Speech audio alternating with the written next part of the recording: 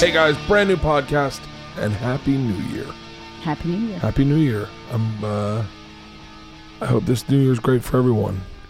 It's going to be an intense year for me, I'm not going to lie. Yeah. It starts in 10 days. I'm in Portland and then Seattle. We've had a second show in Portland and Seattle and in Calgary and in Vancouver, I think. And so the Body Shots World Tour starts. So if you didn't get tickets to one of those, we've added that second show. There should be tickets available for almost all of those dates. So, and then it just keeps going. We're in Boston, Keswick, fucking everywhere. Orlando, Tampa, Las Vegas. It's just it's going to be an intense tour, and I'm looking forward to it. I changed the way I look at things.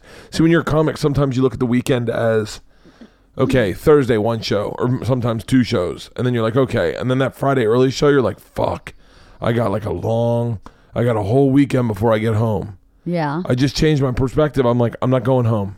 Right. This is what I do. I do stand up twice a night, every night. That's my job. And I'm very lucky to have it. I had a great weekend in Brea this weekend. Thank you for everyone who came out. And we just did a ridiculous amount of shows in Brea.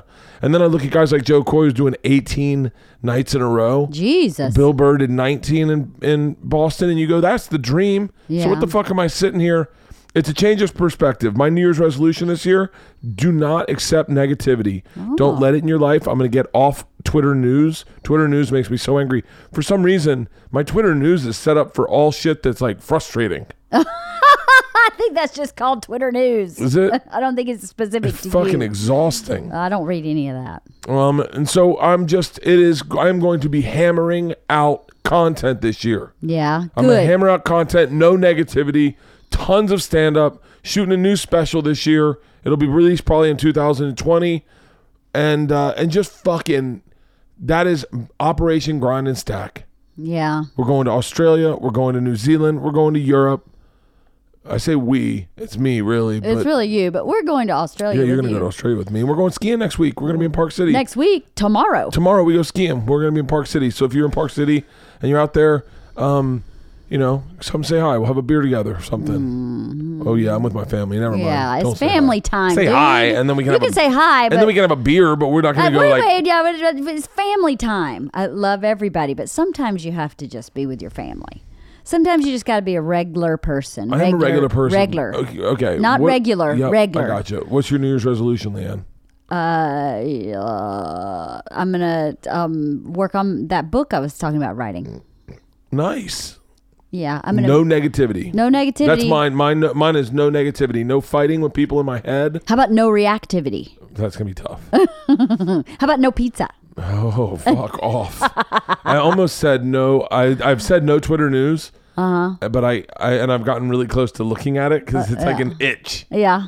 Yeah. Is it an obsession? It is. Yeah. But then it gets you into a negative fucking hole. Yeah. And I don't want that in my life this year. Don't need it. I really want to just move forward. I look at this. I'm watching these off the grid builders. Yeah. And I'm like, oh, I bet they haven't looked at their phone all day. No, they're building shit off the grid. And then it turns out the guy's all his instructions on how to build it's on his phone. And I was like, I'd be on my phone nonstop. Bert, get off Twitter. We got to put up these joists. So I hope you guys have a fantastic year. Today's a fantastic podcast, to be honest with you. This is what I got this podcast for, is to get into great conversations with people I don't know and have nothing alike about each other. Mm-hmm. We're totally different guys, totally different paths, and to learn. Yeah. I know nothing about being Muslim. Oh, yeah? I know absolutely nothing about it. I know nothing about Kuwait. I know nothing about a lot of shit. I am willing to say that about myself. Yeah. That's the number one thing that the number one technological advance in the world was humans admitting they didn't know anything about anything. No. Yep. Because before that, everyone believed God had all the answers. So they didn't. It's the arrogance of an idiot of going like, God's got all the answers. I don't need all the answers. I don't need anything. And then one day someone was like, hey, maybe we don't have all the answers. Because if you had to say, how did a spider web build its web? Someone will go, well, God knows that. If it's not in the Bible, then we don't need to know it because God knows it. I don't know who thought like that, but I've never really thought like that. I'm listening God to this knows book. it. So. I'm listening to this book called Sapiens. and it's about the advancements in human technology. Okay. By the way, me paraphrasing an intellectual book is almost comedic in its essence. Because I'm sure I misquoted that entirely. I misquoted that entirely. It's a meathead filter. It's a big meathead filter. But he talks in this book, this audiobook, Sapiens. He talks about how who's the author? I don't know. Homo it's sapien? An audiobook. He's a British guy, I think. Or at least the guy reading it is British, or maybe Australian. I don't know. Could be Irish. But Mo Amer's on the podcast today. He's a stand-up comedian. He tours with Donnell Rawlins and Dave Chappelle. Donnell's one of my good friends. He's going to be on Something's Burning coming up, and Donnell reached out, and Mo and I hooked up, and we were like, fuck yeah. And Donnell's like, you're going to love this guy. And we talked about his path. His path is super interesting. It gets oddly emotional because we did this podcast on the anniversary of his dad's death. Aww. His dad, yeah, and he just caught him off guard. I smoked a cigar. He smoked a cigarette, and a couple. And we talked about his journey out of Kuwait into poverty, from being wealthy into poverty, and then kind of like the Muslim hustle of him working at a shop and selling fake watches and then getting into stand up and where he is today. And he's fucking awesome. I'm telling you, man. I made a friend. That's cool. It's so rare when you do these podcasts where you just not rare, but with Brian Regan, I connected. I connected with him, and I feel like if I'm not good with making friends. That's something everyone should know with me. I'm really bad at making friends. I don't make friends easily. I don't trust a lot of people. And as soon as I get slighted by someone, I shut them off entirely. Yeah. I have really bad habits about that. And but then there are people you connect with that would if they called me up and they're like, hey man, I'm in town, we should go get dinner. There are a lot of people I would not do that with. Right. I'm not, because I feel like I would have to carry the conversation. Mo is someone I could easily go get dinner with and go get drinks with and not feel like he just is a chill dude. That's really great. Fucking cool. Very Really cool. Fucking cool. He's got a Netflix special called The Vagabond that's airing right now. I'll give you a little more. I guess I gave you all the information you need to know about Mo. Yeah, you did a good job. But today's podcast is sponsored by Blue Apron. Blue Apron is a game changer if you have a family, if you don't have a family. For us, it allows us to cook dinner together every night. It brings in a ton of different dishes into our household that we would never eat normally. It takes simple dishes and flashes them up. To be honest with you, it is the #1 food delivery service in the country. They take fresh ingredients, deliver them to your front door, and then these are meals prepared by qualified chefs. You then cook these meals in under 20 minutes or less. I mean, you bang out a meal quick as shit. All meals are inexpensive, meaning it's less than $10 per person, and all the shopping's done for you. All the ingredients are there. All the instructions on how to make the meal is right there. You can cook a great, healthy, fresh meal, and then your family sits down and has a great dinner together. Super easy. For us, it changes the way we live our life, because honestly, Blue Apron met us at the time when we redid our house, and we had the big dinner table, and most families have that dinner table just to put laundry on. We clear that off every night, and we have dinner together every night. And I'm telling you right now, if you have a family, get Blue Apron, and tell me if it doesn't change the way your family enjoys dinner together. And it really introduces new taste palettes to your children that they wouldn't normally do if it was you, but they trust Blue Apron in a weird fucking way. Yeah, it is kind of bizarre and a little annoying. Menus coming out this week. We got sage brown buttered chicken, panko crusted chicken, pesto pasta, black bean sweet potato chili. Ooh. What did you make the other night? Pesto pasta. It was really good. Is that what the pesto pasta Yeah. was? That looks so fucking good. With chicken and broccoli. It was so good. The girls loved it. And it made a huge amount. It was way more than 4 people could eat in one serving. Check out this week's menu and get $60 off at blueapron.com/Bertcast. You, my listener, check out this week's menu and get $60 off at blueapron.com/Bertcast. That's blueapron.com/Bertcast. Blue Apron, a better way to cook for the new year. Get your family tighter. If you're a single guy, get the 2-person one and cook them. You cook one night. You got leftovers for the next day. Cook one the next night. Leftovers for the next day. These meals last. Yeah, they do. I love Blue Apron. I really, really sincerely love Blue Apron. We really do use it every week. As much as I love Quip.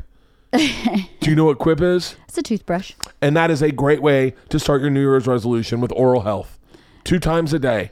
2 minutes of brushing. Yep. Quip's absolutely fantastic. As a traveling comedian, for me, it's got a cover on it, so I can cover it, throw it in my backpack, and then take it on the road with me. And then you take the cover off, you stick the cover to the glass mirror, and that's your holder for your toothbrush. It's awesome. It's a vibrating toothbrush. It's got great bristles, and the best part is they send you new bristles when a dentist would recommend it every 4 months? I think it's 3 months. Every 3 months. I think it's 3 months. Don't hold me to that.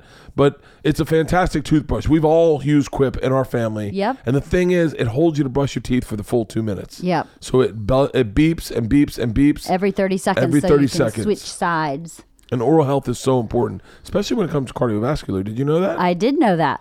Yeah. The plaque in your mouth is the same plaque in your veins. People brush too hard, and some electronic toothbrushes are way too abrasive. This is all of it. Everything you need right now, delivered to your house every 3 months for just $5, and a friendly reminder when it's time to refresh and stay committed to your oral health. 75% of us use bullshit toothbrushes. Quip is the first electronic toothbrush accepted by the American Dental Association, and they're backed by over 25,000 dental professionals, and they have thousands of verified 5-star reviews. I absolutely love it. For me, it's so fucking easy. I cannot wait to get on my tour bus. I'm going to take one Quip, leave it here, one Quip on the tour bus, and they're just on the mirror. I know where it is. Right. Every fucking time. And then if I travel, I just throw it in my bag with the top on it. That's why I love Quip. And there are over 1 million happy, healthy mouths that love Quip too. Quip starts at just $25. And if you go to getquip.com/Bert right now, you can get your first refill pack for free. That's your first refill pack for free at getquip.com/Bert. Thank you, Quip. I love the names of these companies. Yeah, they're cool. Because this podcast is also brought to you by Noom. Noom. Yeah. I love Noom. All this stuff fucking fits in my life perfectly. Right. It's almost like my ads, my sponsors are like, hey, have you seen Bert's teeth? Have you seen his Instagram? Have you seen his stomach? It's time to lose some weight, Bert, and you can help stay on track with Noom.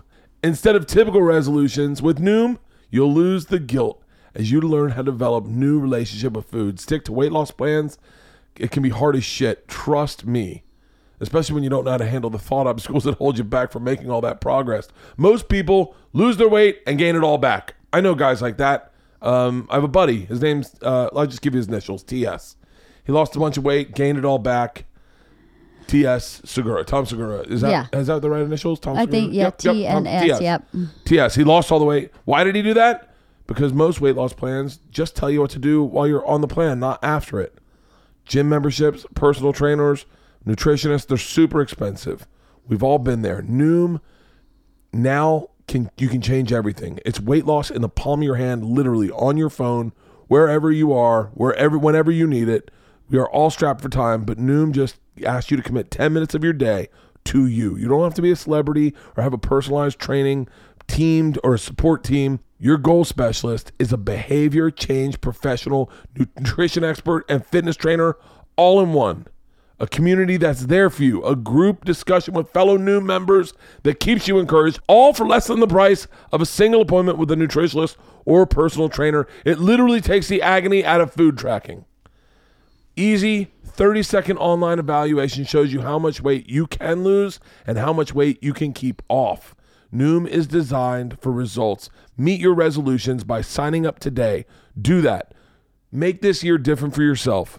Commit yourself to losing weight and to keeping it off and to getting healthy with food. And do it with Noom. Meet your resolution by signing up today for your trial at Noom.com. That's NOOM.com/Bertcast. That's Noom.com/Bertcast. Fucking do it. Seriously, do it. It's the first of the year. Do it. Go to Noom.com/Bertcast. What do you have to lose? I mean, if you think about it, You have absolutely nothing to lose. If you visit Noom.com/Bertcast to start your trial today, you can be a healthier person tomorrow. Again, that is Noom.com/Bertcast. Start losing weight for good, Tom Segura. Guys, this podcast is also brought to you by Omax 3. I want to discuss with you omega-3s for just 1 minute because Omax 3 Pure Ultra Pure, the purest omega-3 supplement on the market, contacted me, Bert Kreischer, about sponsoring the podcast. In case you're unaware, omega-3s have been pushed as one of the healthiest supplements, but many have questioned whether, in fact, it's too good to be true. You guys know I do all my homework on every potential sponsor on this podcast, and after talking to Omax 3 and trying their supplements, they're definitely a must-try. Before I forget, I'm so bad at reading these. I'm so sorry. Look, they did reach out to me. They sent me the fucking supplements and I started taking them and I like them. I like taking supplements. They make me feel good. I know that omega-3s, there's some that are bullshit. There's like a freezer challenge. Here, let's see. There's a cool thing called the freezer test challenge. Basically, if you freeze any other omega-3 supplements, it gets cloudy. That's all filler. All the shit that gets cloudy is all filler. But an Omax 3 soft gel remains pure. That's because it's clear. And I fucking put it to the challenge and I froze the motherfucker and it's fucking clear. And so I was like, nice. I think, by the way, I would like to welcome Omax 3 to the podcast. And if you're uncomfortable with this read, I sincerely apologize. But I think this is how my podcast works. Yes. I like taking vitamins. They make me feel better. And this one is for joint, brain, mood. I think so, yeah. And I know that my shoulder's been fucking killing me. I can find this exactly what it's for. Oh, it's for improving mood, focus, memory, boosting brain, and cardiovascular health, plus much, much more. Do they elevate joint pain, inflammation, and muscle soreness? Alleviate dyslexia 9000. They joint alleviate pain, inflammation, muscle soreness, and make you feel better at your best, especially post-workout. If you go to tryomax.com/Bert to get a free box with your first purchase. Again, that's tryomax.com/Bert for a free box with your first purchase. Literally, over 75% of Americans don't get enough omega-3s into their diet, and you're probably one of those people right now, and they are good for your health. I know my cardiologist. I'm sorry, guys. It was New Year's Eve last night. I didn't take my omega-3s this morning, my Omax 3 this morning. My cardiologist told me I should start taking them with my blood pressure medicine, and it was so nice that these just showed up at my front door. Right. I also have the D3. How come we're not talking about the D3? I don't know. Look on the back of that piece of paper. I don't see it. No. Vitamin D is something that most adults are deficient in. Can I tell you what is cool about these too? Is the other day I did not take it with food. It says take it with food. I didn't take it with food because I was trying to do that morning fast. And I didn't burp up fucking fish guts. Yeah, that's awesome. That's the other thing. All the omega-3s are on the market. This is the purest, the most potent, and the most concentrated one. So whether you're an athlete, a student, a busy parent, gamer, or working professional, almost anyone can benefit from Omax 3. So would you say if you are human... If you are human, you should be taking Omax 3. And I started doubling up. It says on the box you can take 2 a day. I take 4 a day. It says double. You're so stupid. Why are you doing that? Because it says if you want to. I don't know. Maybe I misread it. I'm taking 4. I'm taking 4 a day. Elevate your pain or alleviate. I was like, why would it elevate joint soreness? Go to tryomax.com/Bert today to get a box of Omax Ultra Pure for free with your first purchase. That's tryomax.com/Bert. I'm not reading this. To get a free box of Omax 3 with your first purchase. That's tryomax.com/Bert. Terms and conditions apply. Omax 3 comes with a 60-day money-back guarantee, so you have plenty of time to try it and really feel the Omax difference. Thank you, Omax, and welcome to the podcast. I got to go take my Omaxes now. I like taking vitamins. It makes me feel healthy. And that's my this year is all about health. Positivity and health. You're going to love this podcast, guys. He's a fucking awesome dude. He's got a special on Netflix called The Vagabond. By the way, all my friends, Chris D'Elia, Neil Brennan, Nick Swartzen, Nicole Byer, they all have specials out on Netflix as well right now called Comedians of the World. Check it out. They're all fucking awesome. And I always say support live comedy. I trust comics. Being a comic is a fucking tough job, especially when you're a guy like Mo who has to represent a different part of the world to people that may not know about it. That's why I think it's so badass he was on my podcast. Weird little segue there, but very cool. But check out his special Vagabond on Netflix. He's a solid dude. See him live if you can, and just give the guy some love. You're gonna love this podcast, ladies and gentlemen. Happy New Year, Mo Amer.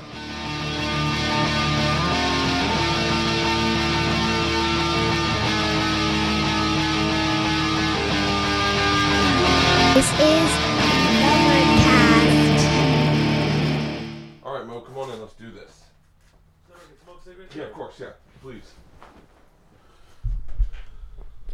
I was when I first got this. I was like on my 40th birthday. We had a cigar roller in here, and he was smoking cigars in here. He was like from Cuba, and he was. And I said, "Oh, we don't smoke in there." And he looked at me and he goes, in like a great. You were good at accents. I suck at accents. He goes, "It's a man cave."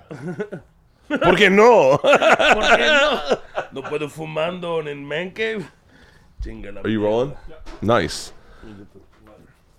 Oh yeah. That's funny. I'm gonna recount some things. Mo got here early. I was naked in the pool, and then Halston just showed up, so we went and got coffee. So we've talked about a few things that I will reiterate. Right. Literally one of the best late night sets I've ever seen in my life. Thank you, man. When you on Colbert is fucking, it was murderous. And so you know it's a good set when you go, what am I watching for a second? Like, is this his special? Oh, man. It's fucking great. I watched your special too. The beginning of it. You know how when you start watching it and then you start going, okay, it's too good. I can't get into this. I can't. You're so good. You're so talented at characters. Yeah. And not just at doing an accent or something, but giving that character a personality. Does that make sense? Yeah, well, Bert, it does make sense, yeah. I knew it. By the way, like I was thinking of the German guy. German guy is my favorite because he can just say anything that's wild as shit. But like, yeah, we went to the Kitty Cat Club. It was nice. Everyone jerked each other off. It was nice. It was lovely. It was a perfect Saturday night, quite frankly, Bert. Dude, you're great at that. And like little ones where I go, where like, is that? I have so much I want to talk to you about because your life. Your path is probably the most, one of the most iconic things that happened in my life was the Gulf War, which is the beginning of the change of your life, Absolutely. technically. Yeah. And so when I saw that, I went, motherfucker. That was the first time the world made sense to me, where I was like, oh, there's more than just us. You in the war? Were you in the military? No, I'm not that kind of guy. Fucking Jesus. I went out there, man, and it was just like changed my life. I was on the horizon of the Kuwait border, saw those Iraqi soldiers just putting up them white flags, and I said to myself, "There's more to life." Dude, when I saw that war, that we watched it in school. Right. I went home. And I said something to my dad about, I'm not for war. And my dad's like, you're a fucking idiot. Go to your room. Yeah. And I was like, oh, okay. Yeah. He's like, you have no idea what this war is about. You don't know anything. That's true. But I wanted to know your perspective. I only know of Kuwait as a place on CNN, you know? Right. I mean, the Gulf War to me forever changed my life. I was born in Kuwait to Palestinian parents. We fled the Gulf War in 1990. And my family hasn't been the same since. I don't even know where to start. Where do you want me to start with this war? I mean, it changed my life forever. I was growing up in Kuwait, then ended up in Houston, Texas. A few months later, my family was set apart. What did your dad do in Kuwait? My father was a telecommunications engineer. I have a picture of your dad in my head. Dude, yeah. Because it's funny you bring that up, bro. Today is his anniversary of his passing. Actually, the 17th. You lost your dad when you were really young. I was very young. Yeah. I'm sorry to hear that, man. Yeah. I forgot until now. I was thinking about it. I was like, yeah, it's going to be special. I said, when I sit down with Bert, it's going to be special. I'm sorry, man. I can't imagine what it's like to lose. Honestly, I'm surprised I'm getting emotional because it's been so long. But it's, yeah, he's amazing, man. How'd your dad pass? He had a heart attack.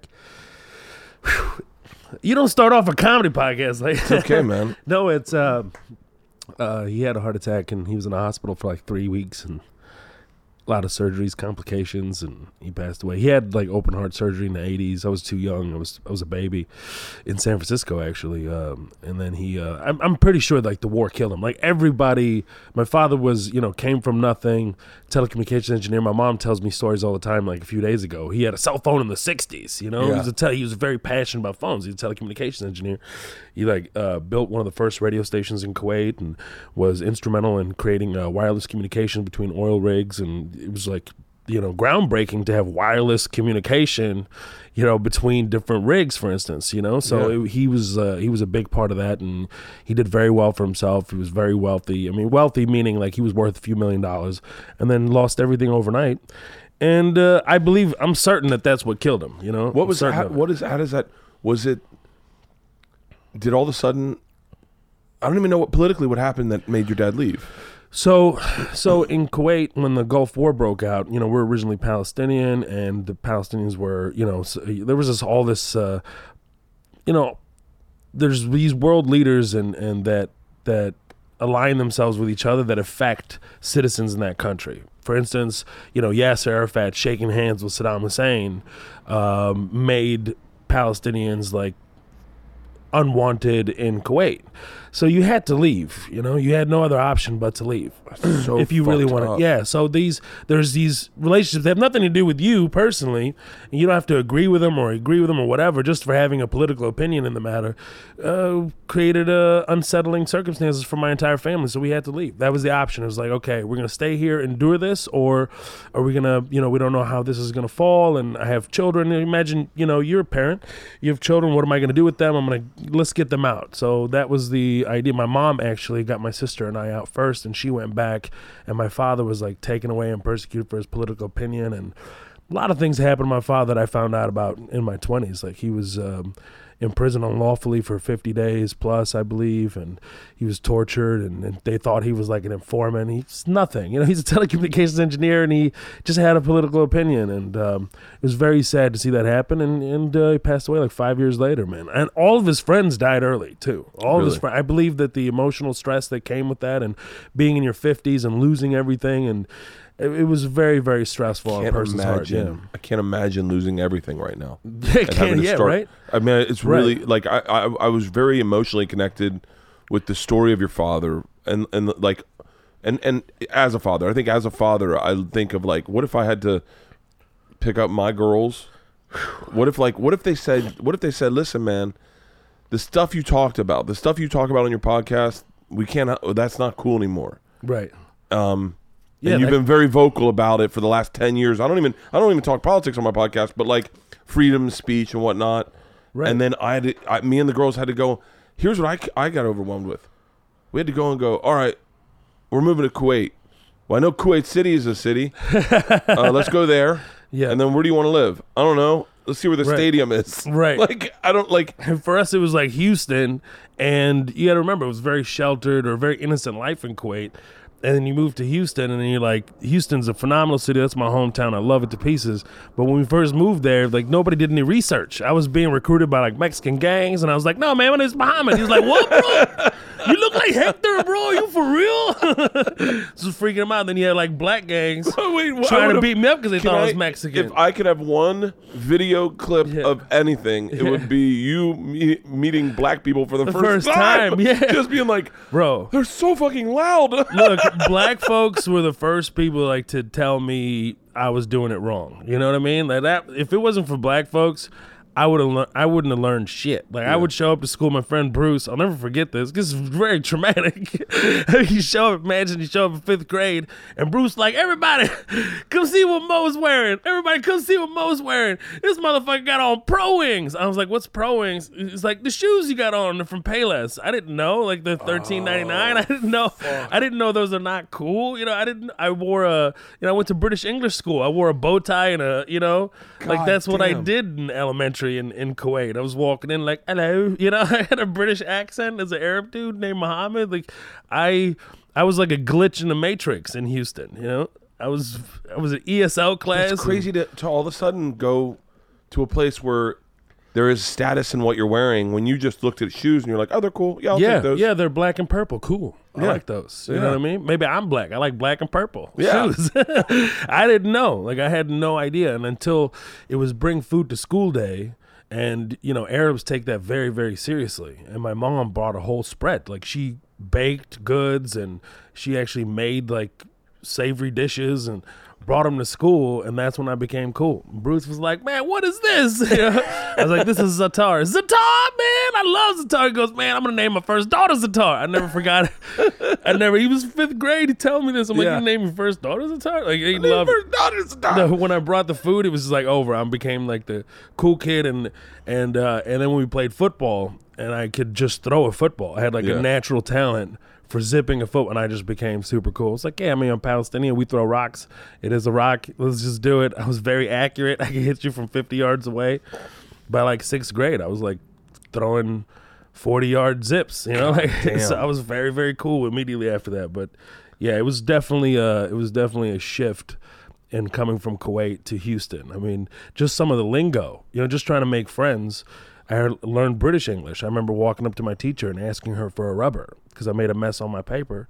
I was like, can I have a rubber, which is eraser. Yeah. And British is like, for erasers, rubber. So I was asking for rubbers in school, and I didn't know. People were like, oh, this guy is crazy. I asked our neighbor in the apartment complex, Robert, it was my friend. This is 5th grade. And again, so innocent. I asked his mom. I was like, oh, single mom, and I see her all the time and go hang out at their house. Like, what do you do? And she's like, I'm a dancer. And I was like, oh, like a ballerina? And she looked at me and smiled. She was like, yeah, like a ballerina, right? So then I go over there. I find out they get a new pet. So I go over his house, and his mom answers the door. And I was like, I heard you got a new pussy. Can I please pet your pussy? And she was like, what? You know, she got so mad. She thought, I'm 5th grade. She should have corrected me and put it together. Yeah. I found out she's not a ballerina, obviously. She's a stripper. And so she thought I found out that she was a stripper. And I was now being, you know, this jokester kid in the neighborhood. And she's like, pussy. And she slammed the door in my face. And I lost, like, my only friend that I knew at the time. What was your mom's experience on all this? My mom is a gangster. Like, you see the special, I talk about her, like how she got us out of Kuwait and how she was able to, you know, smuggle whatever money we had. You don't even know. I can't imagine. Like, what do you pack? Yeah. Like, what do you pack? That's when you find out what's important to you. You know what I mean? Like, I just have this idea of your dad coming home and saying to your mom, like, hey, we got to get the fuck out of here. Yeah. And your mom going, cool. But we didn't just leave right away, right? So there was like this whole thing. The neighborhood was getting taken over. The dynamics were shifting. We lived on a street. It was a government house because when you work for the Kuwaiti oil company, for instance, for the government, there's all these, you know, I don't want to call them camps. It's like all these different neighborhoods that are completely owned by the company. So our street was like one of the guest quarters. It was like a palace at the end of the street. It's not a huge palace like you think of now, but it was just, that's where guests would come or diplomats would come. They would put them up there. So our neighborhood in Kuwait was definitely a, you know, something that was targeted by the Iraqi military. It was oil based. Remember, they turned on, they lit up all the oil rigs, right? Yeah. So I wasn't there for that. My mom was, and she was just telling me, like, you know, from noon to midnight, there was no difference. It was completely pitch black all the time, and the dynamics in the neighborhood, people were siphoning fuel out of vehicles. There was you know, Saddam Hussein at the time dropped off a bunch of like prisoners literally and told them just to completely loot as much as possible. So, you know, imagine my father has a daughter. She's 17, 18 years old. He's worried about her, you know, God forbid something happens to her. You know what I mean? Like, it's just all these things were shifting. So every day was different. So we spent a couple of months enduring that, and then my mom had a strategy of getting my sister and I out on a school bus through Baghdad, through, you know, all these different checkpoints, and then hiding the money strategically. You'd have to watch my special. I don't want to ruin it, so you can watch it. But please. I dedicated it to my mother, and she got us out of there. She took us out, and she took us to Amman, Jordan, on a school bus through Iraq, and then my sister and I on a flight went to Houston, where my brother was studying, and then they followed like 9 months later, and whatever they endured, I was sheltered. I was 9 years old. They're not going to tell you everything. This is what's happening. Your dad has been taken away. They're trying to tell you everything, and you find out later on. But that was the beginning of the shift for me, for sure. Dude, that I can't. I mean, I guess ultimately your mom would probably say everyone's got it in them to do, be a hero. Absolutely. You know, everyone's got it in them. But as like just a regular dude, I go, I don't know if I got that. Of course you do. But it's natural human instinct. I melted down trying to get an Uber at fucking the Coliseum last night. 7 minutes. I was like, wait, are you by the Chevron? Where the fuck are you? That's hilarious. His name was Muhammad too, by the way. My God, so many Muhammad Uber drivers. You said that, and I was like, that is a really common fucking name. I take screenshots of every Muhammad Uber driver. Every time I make a stupid face, I'm like, hey, all right. Yeah. And I take a screenshot. Then I start imagining that he's making the same face as I am at the same exact time. He's getting a notification. But yeah, it is very, very common. I was watching a soccer game. That's how I wrote that joke. I was like, oh man, it'd be funny to have that. And that's how I wrote that joke. Such great. Yeah. I can't tell you, man, that I've seen a lot. Joe Coy's got a pretty great Colbert, but yours was fucking monstrous. What did I want to ask? How do you pronounce your last name? I saw you do it on the Breakfast Club, right? But like, and I'm always fascinated at I have a friend, Jesus Trejo, very funny comedian. You know Jesus? Yeah, I know he's the best. He's the best. And we were eating lunch one time. I can't let go of this. And he's like, it's not a big deal. But the lady said, what flour or corn tortillas? And he goes, corn tortillas. With an accent. I go, what the fuck are you doing? What are you doing that for? And he goes, that's how you pronounce it. And I go, no, you're doing it with like a Mexican accent. And he goes, and that's how it's pronounced, Bert. He goes, you're the one saying it wrong. So I'm always fascinated. I think it's at the story of children, basically American children. I would argue you're probably more American than Palestinian in my eyes. Yeah, like right. I don't really. But it's an interesting dynamic that you juggle as a refugee or as an immigrant to America or first generation immigrant to America. Yeah, it's a very interesting balance that goes inside of you. That you're like, yeah, I'm from here, but I grew up here, so I am. Yeah, I'm definitely Texan. You know, like even if I go back home, they'll be like, this guy is like. He's a fucking Texan, you know what I mean? He's a Palestinian Texan, this guy. Like, it's funny, but yeah, it's true. I don't even hear any accent in you. I actually almost hear a little bit of like an Ohio accent in you. Oh my God, Ohio! That's what I said. But what is that like? How do you say your last name? It's Amer. But how would your dad say it? Well, it's Amer. Amer. Yeah, Okay. Yeah. So the letter is a. It's an Arabic. I say it like this because this is what it looks like. It's a so it's Amer. But maybe Arnold Schwarzenegger. Yeah, little Muhammad Amer. He's the only one that can pronounce my name right. It's very nice to meet you, Muhammad Amer. Yes, finally. It takes an Austrian that grew up in America to pronounce my name right. That's hilarious. Oh fuck! Never thought about that, but no, yeah, we have a lot of names, and I'm as far as language is concerned, and how Jose like went into tortillas. You know, I do the same thing with languages. When I speak another language, I just immediately become, like the accents, right? Like Mexicanos, they also are surprised by me. Like when I'm talking to them, or I'm speaking to them in Spanish, they also get confused until they figure out like my grammar's not perfect. Like, where you from? Like it takes a while. Like, hola, ¿cómo está? Todo está bien, amigo. Like, mira, yo necesito tiempo para llegar aquí. You know, like I become this. You're really good at picking up. I don't know what it is. I don't know where it came from. My brothers did a lot of accents and did a lot of prank calls when I was a kid. Yeah. I just picked up on it, and my cousin would do a lot of sound effects, and that's where all of it came from for sure. But yeah, I just can't. I learned Spanish in like 3 months. I think also it's I don't know if the right word's immigrant adjacent, but I think that maybe I think it has everything to do with like speaking Arabic. You know, being able to speak Arabic.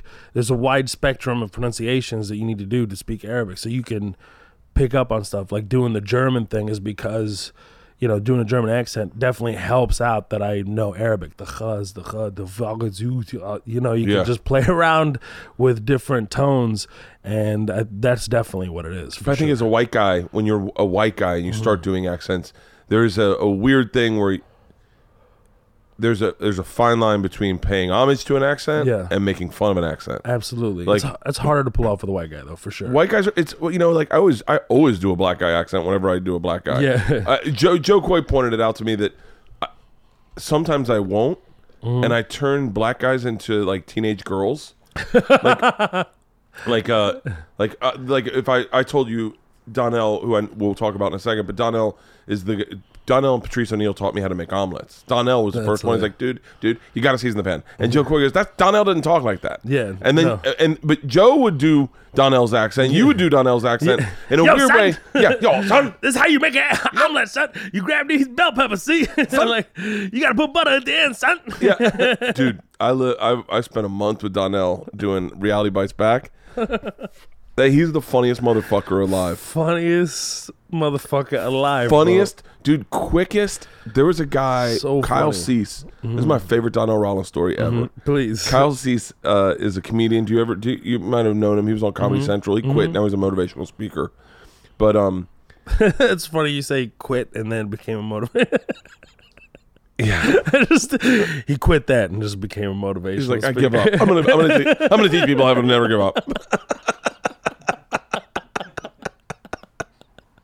And everyone thinks you cannot quit this job. I'm gonna tell everybody how to persevere through other obstacles. It's too hard. It's too hard. I give up. Anyway, you guys never give up. Never give up. Here's the keys to success. What the fuck do you do? As I see them in my throne of failure. I'm so sorry, Kyle. If you're listening, I'm so sorry. We're just joking. Oh my god. Oh my god. Oh my, it's so funny. Kyle wore every episode. It was a reality show, and every week he wore. He made a blue hat for every week. So every week he was on. So he made 14 weeks, and each hat Donnell did? Oh no, Kyle did. Kyle. They were all blue, and Kyle's hat said week 1. And then next one he said week 2. And he had all the hats up to week 13, week 14. Oh my god. And Donnell Sullivan rolled his eyes, and Kyle goes, "What?" And Kyle puts on the week 1 hat, and Donnell goes, "That's right, son, you are the week 1." That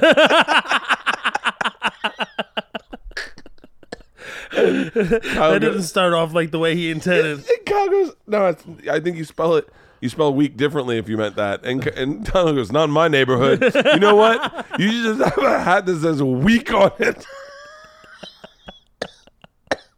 Oh, I laughed so hard at that. That's hilarious. Donnell's just and he is the youngest spirit I've ever met. He's like 102. He's 100. He is the youngest spirit I've ever met. Touring with him, like, just, we've done so many shows with Chappelle together, and that was like, I can't tell half of the damn stories, but my God, it's so fucking funny. He's the funniest guy. He was juicing leftover vegetables from our green rooms, right? He was walking around like, "Yo, son, nobody's eating this celery and these carrots in these green rooms. They're on the rider. Nobody's touching them." So he takes them, and I walk on the tour bus. It was in Syracuse. I'll never forget it. He has a brand new fucking juicer sitting there on the the kitchenette in the tour bus, and he has all these like beautiful jars, these like glass jars that you can just he's just baby carrots. He's just panning out those like trays of veggies, panning them out. And it was his fault I ended up taking shit on that tour bus, and I was fucking drinking his juice. I gotta cook for him tonight. I know he's dude, he's so he can't let someone cook around him. Oh yeah, it's hard. But I'm the same way though, man. How did you meet Chappelle? So Dave, I started stand up in '99, like professionally, and I was touring, and I joined a group called Allah Made Me Funny. It was three of us. I think I saw that on Amazon. I want to say this sounds right. I think I saw clips of that on MySpace back in the day. Oh my God, that's very possible actually. Yeah, because I remember it was at the time when it was like right after 9/11 or something. Yeah, it was a few years after. I saw that. I think I saw that right when I started having kids. That's amazing. Yeah, so we Preacher Mall started the tour, and then co-founded it with Azhar, and then they asked me to join the tour. There was another guy on the tour too, and then he fell off, and we ended up touring together, and we ended up having a lot of global success. Like, we just made a documentary stand-up film. We released that into independent theaters, like totally indie situation. And we started touring South Africa, Australia, throughout Europe. We're doing theaters and, 25 city tours and 28 city tours in the UK and throughout Scotland. Like, Holland sold out tours in Amsterdam and then Scandinavia. This is 2008, you know, like before anybody knew that you could, the stand-up art form itself was barely in its infancy globally, right? So it was just, Dave heard about us, was a fan of ours. He came out to our show in Columbus, Ohio in 2007, and his family, his mom came out, his niece came out, his sister came out, and his brother came out. And he ended up surprising our audience and doing an hour after we finished, and he just, like, of course, smashed completely clean. Completely clean. He said ass once and apologized, which is insane to me. Dude, I don't want to hear this story anymore. But no, he murdered. He murdered. That's the genius of Chappelle, where he's able to, like, shift gears and be equally hilarious. And it was just it was a moment that we all went out to dinner afterwards, and we get to know each other that way. And then when Dave was starting to do shows up again, and we happened to be in Uzzer and I were in San Francisco at the time, and we had our own show, and he happened to be down the street, like in Oakland, and we're like, oh my God, let's go say hello. And we went in, this is like 2012, and went in and said hello to him, and then he was like, why don't y'all come open up tomorrow? And then we did, and he was like, come again tomorrow night. And I mean, he just kept adding me to shows, and we did Atlanta, and then he was like, why don't you come next week? And now it's like 600 plus shows later. Really? Yeah, and that's how the relationship happened. Does he not to switch to, but Chappelle's like a great white shark in our business. Mm-hmm. Does he, like, when you hang out with Burr, you can see him working. You can see his brain working. Yeah, absolutely. Every second you're with Burr, you're like you almost realize, okay, every conversation we're having, none of these are going to be my bits. Right. These are ideas he's been laying in bed chewing on. Right. And now he's running them by me. Is that what's Chappelle like to be around? It's very similar to that, for sure. I mean, Dave is always thinking. He's always thinking. He's always processing. He's, he says the hardest part is this. You know? And, he just sits in that reflection. It's hard to even talk to him. It's like you don't even exist in front of him. Sometimes when he's in the zone, you just let him be. And we all do that to a certain extent, for sure. But Dave definitely does it. We've spent hours of conversations and breaking things down, and just brothers, just talking, shooting the shit. I would have loved to have been on that tour bus when the Louis shit went down. Oh my! We weren't on a tour. We weren't on a tour. Then we had our phone calls for sure. Called Dave immediately when the Times things dropped, and we had a conversation about it. Yeah, I mean, it's a big part in our industry for sure. I mean, comedians are going to talk about it and do that. I was there the night he came back for that. I was at the Cellar, and I got left fielded by the Times. Yeah, they called me up, and I was sitting next to. Maybe she didn't want me to say her name, but anyway, so I was sitting next to it. It said unknown number on the phone. I was like, I'm not gonna hate when people call me unknown, and she was like, maybe it's a celebrity. I was like, yeah, sometimes I do get unknown, it happens.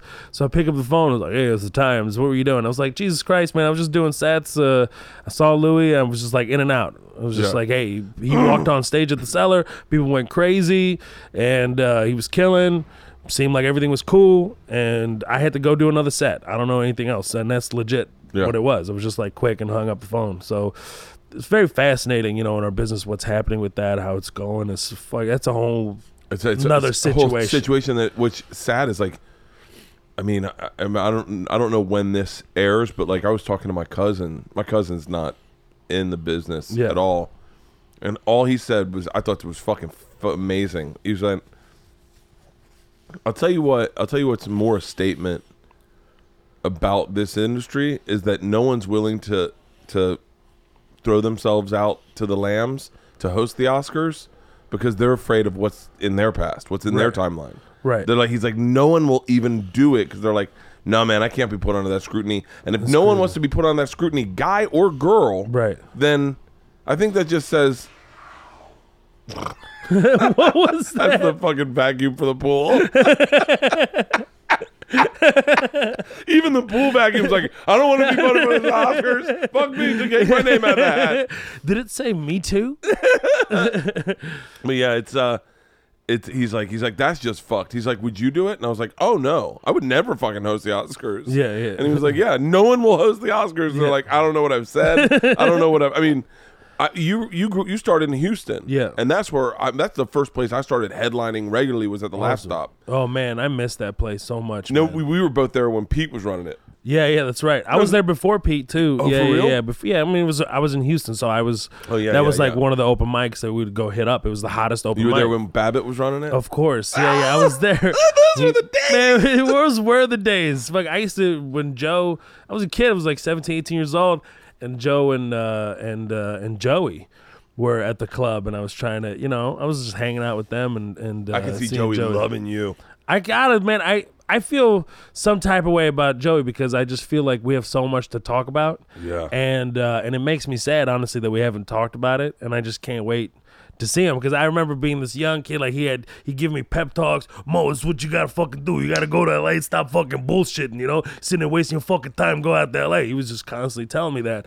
And I had a vision for myself. I'm like, yeah, I think I'm not mature enough for this yet. I saw a lot of guys going to LA and coming back with their tail tucked between their legs. I was like, I want to be a great comedian first, and then I'll go to New York, and then I'll come to LA. That was the whole plan and strategy. And it doesn't mean I wasn't popping in and out of LA all the time.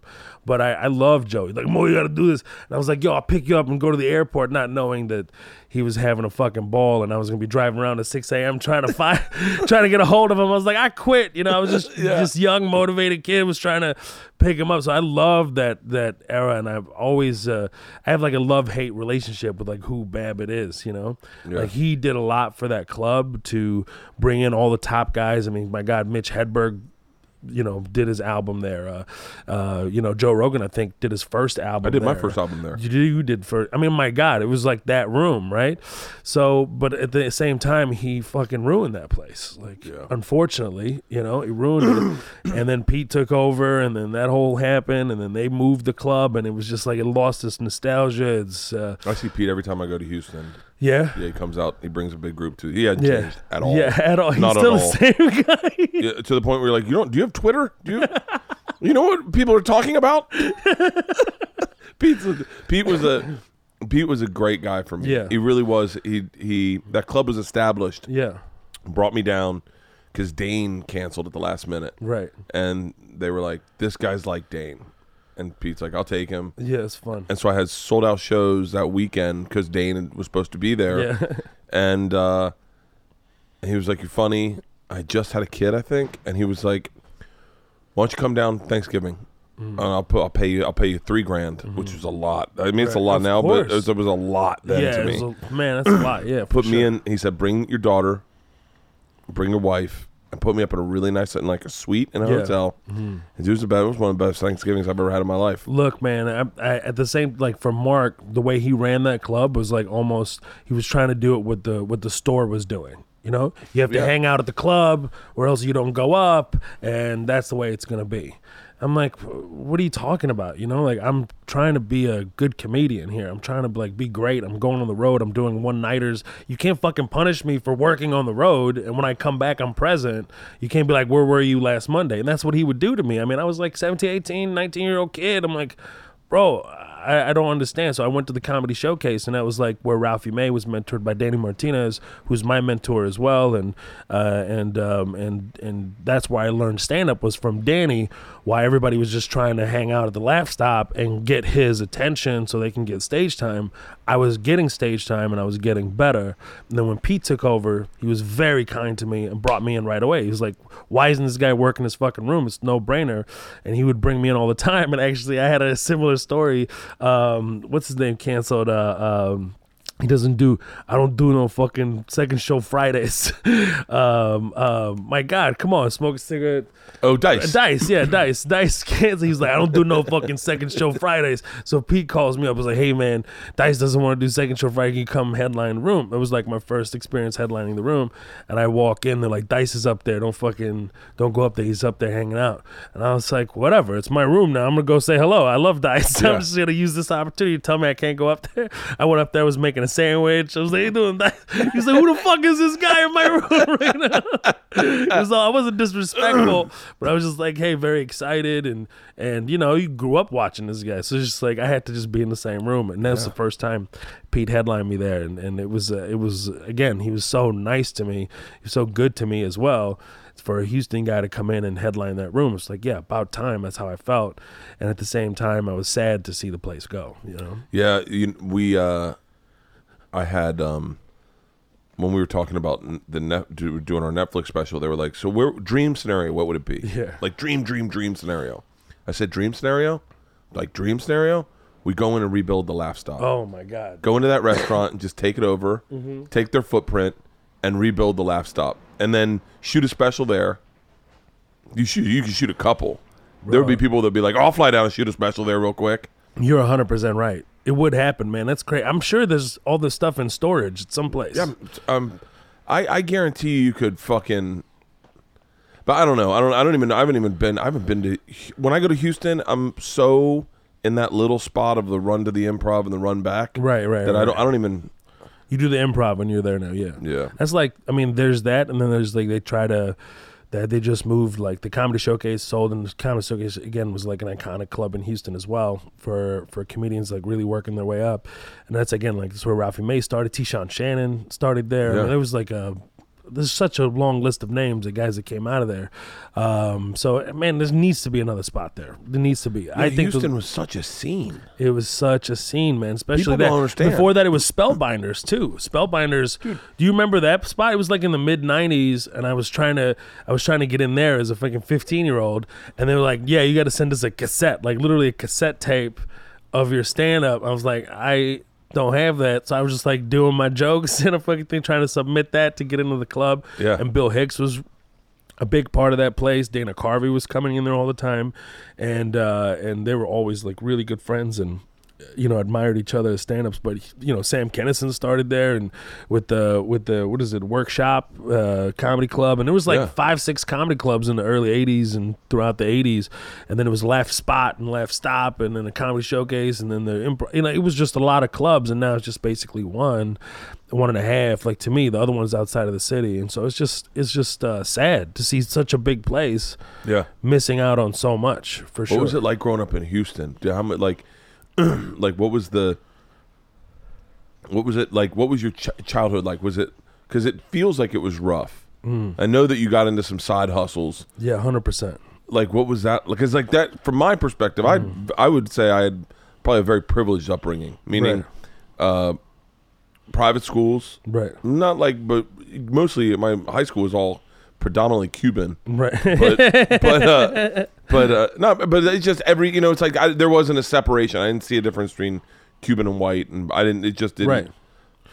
What was that like in Houston? Yeah, so to go from, I had a mixture of both, right? So in Kuwait, I had that private school, that experience, and then coming to Houston and being in like public school, ESL class, and it was just very, very different. And so, to have that where you need to make money, you need to provide for yourself, you need to like just regular things in high school that I wanted to have, like going to dances or just going out and doing this and that, or hanging out with my friends, going to the arcade. Like, you need some money for that. So it was just very traditional. So my dad died. Once he passed away, his good friends in Houston gave me a job I was 14. Gave me a job at their Cook Road Mini Mart. It was like straight stereotypical thing. That's the crazy, like, in the hood. Like, I learned all the bad habits there, like everything, smoking. We learned about weed. Learned about stolen TVs. I learned about people would show up like, listen, can I get some milk? I got a stolen TV out there. Like, what? What kind of TV is it? Is that ingrained like this? By the way, everything I'm going to say about Palestinians comes out of absolutely knowing nothing. Yeah. But it seems like the Palestinian way is like you become a man really young, right? And you have to hustle. Yes. Like I don't know anything about Palestine. I only know like a few Palestinians, but it was like, yo, we don't have a home. We're gonna make it. We're gonna hustle. We're not gonna be beaten down. They have an entrepreneurial spirit. That's sure. what I meant to say. I was say. visiting my cousins recently. We're in the middle of the village in Burin, right outside of Nablus, and I'm sitting in the car, and I look over to my right. I was like, is that little baby? driving that car? Like, I swear to God. I was like, is that a baby? Like, I said baby. Is that a baby? And my cousin was like, yeah. I was like, what? Pull up a second. We pull up, and I look over. It's a child.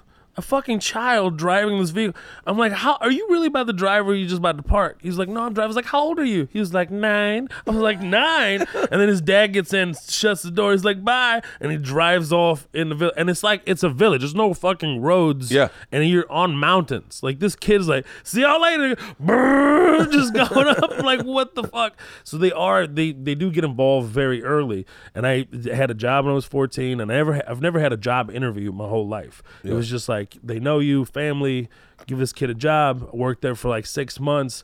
Thank God I quit, and then that place got robbed like 2 weeks later after I quit. I barely missed it. I mean, it was so bad. I was selling fake Rolexes and Movados and Tag Heuers to all these drug dealers in the neighborhood.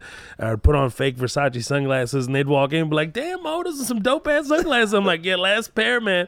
He's like, you want to sell them? I was like, yeah, how much? $125. And they bought them. I was like, damn, I could make this into a business. Yeah. And every time it was the last pair. Man, that's a nice watch. I know, man. It's the last one. It's the last one I got. For real? Yeah. And I would just sell it. By the end of the week, everybody's wearing the same shit, and they would come back upset. You told me this is the last pair you had. Fucking Dwayne has the same shit on I have on.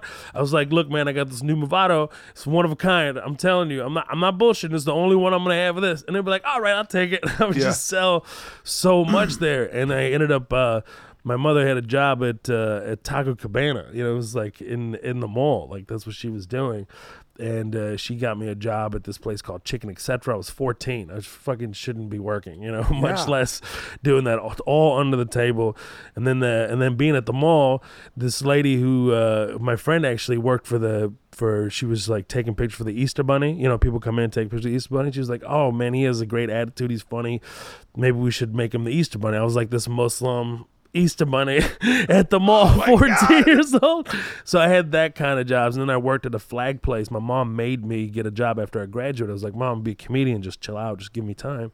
And she's like, no, you need a job. So I ended up running a flag store. So flags? Yeah, flags. Import, export of flags, like a distributor for flags. Yeah. And I worked there for like 18 months, and I was still going on the road, and I'd come back, and I was trying to get fired forever. But 9/11 happened right when I was working there, and George W. made an announcement like, hey, if you need to display your patriotism by buying an American flag. You remember? Yeah. And so everybody didn't even know the flag market existed, you know, and everybody needed flags. So we had like 20,000 U.S. flags and 20,000 flagpoles. Flagpoles have been there fucking forever. You had to blow the dust off of it, and people were coming, I need an American flag, like, and I got to give it up for the guy who owned the place. He never raised it $1. Like, he was selling it still at wholesale prices when he could have been gouging like crazy. Really? And we sold out so much, and it's Texas, right? So these people were calling nonstop, and I'm out of everything American flag, anything that has an American flag on it. People come out, I need an American flag. I was like, man, I'm out. What do you want me to do? Like, you want me to stitch something for you? Like, no, I need an American flag. Well, I have an American flag with John Wayne on it. He was like, I'll take it. I was like, selling these fucking things. I have an American flag with the Native American on it. I'll take it. You know, they'll take anything. Robert Lee flag with American flag. I'll take it. They didn't give a fuck. It was sold out. I'll take, don't tread on me. Civil War flags. Yeah, I'll take it. Yeah. I'm like, these guys, Betsy Ross, hell yeah. I was like, no, don't do this. So we sold all I'll those. take a Sixers jersey. 100%. 100, bro. It was so insane. I swear to hand to God, man. This guy walks in, I need the American flag. I was like, bro, I don't have anything. There's nothing. I don't have anything for you. You're too late. You missed the ship. And he wouldn't take no for an answer. I was like, well, I have a Liberia flag. The stripes are just switched, but the same colors. And instead of 50 stars, it's just one big white star in the middle of a blue square. He was like, I'll take it. I was like, this fucking guy's walking around like America forever. I was like, it's a Liberia flag. General butt naked. I sold all of those. Oh my God. It was crazy. It was absolutely madness. What is in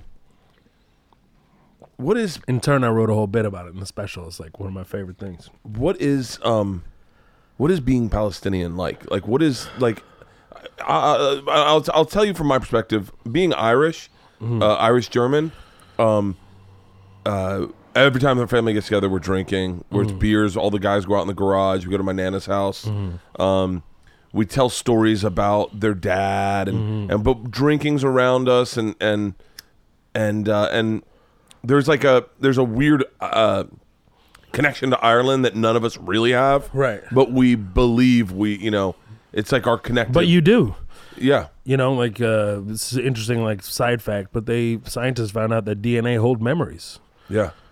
So you're having feelings, you're having these sensations and this connection that is innately inside your bloodstream. It's there. You don't even know that it's there, but you feel like that's home. That's where your soul came from. Something. Mm-hmm. So that's there. But being Palestinian is one of the hardest things you could be. Because there's so much misinformation out there. So much misinformation. There's also there's this taboo of talking about who you are.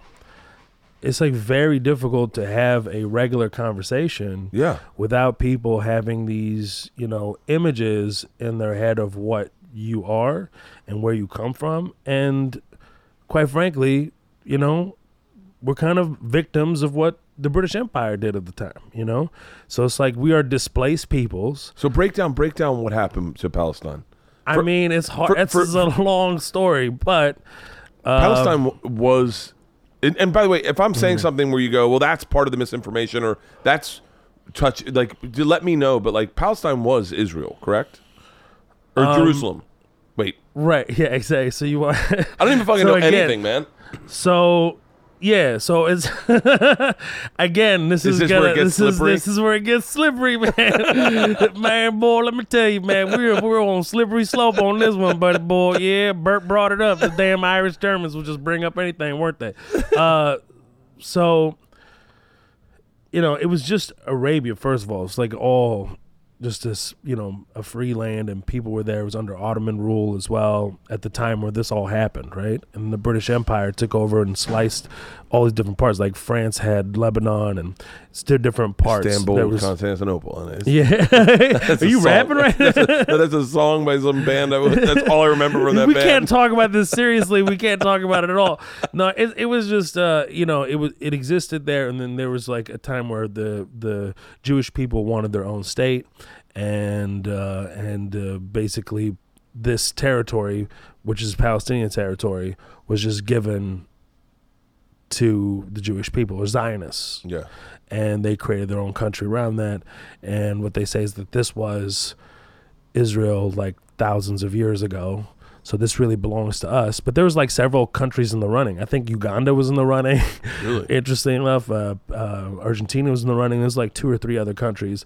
Bottom line is that Palestine was given to the Zionists or Jewish peoples to migrate there to create their own country. Well, that's a problematic thing because you have people living there, and this whole idea of there was nobody there, it was an empty land of so and so. It was it was also the 30s, 40s when it became a state in 45 or officially in 48.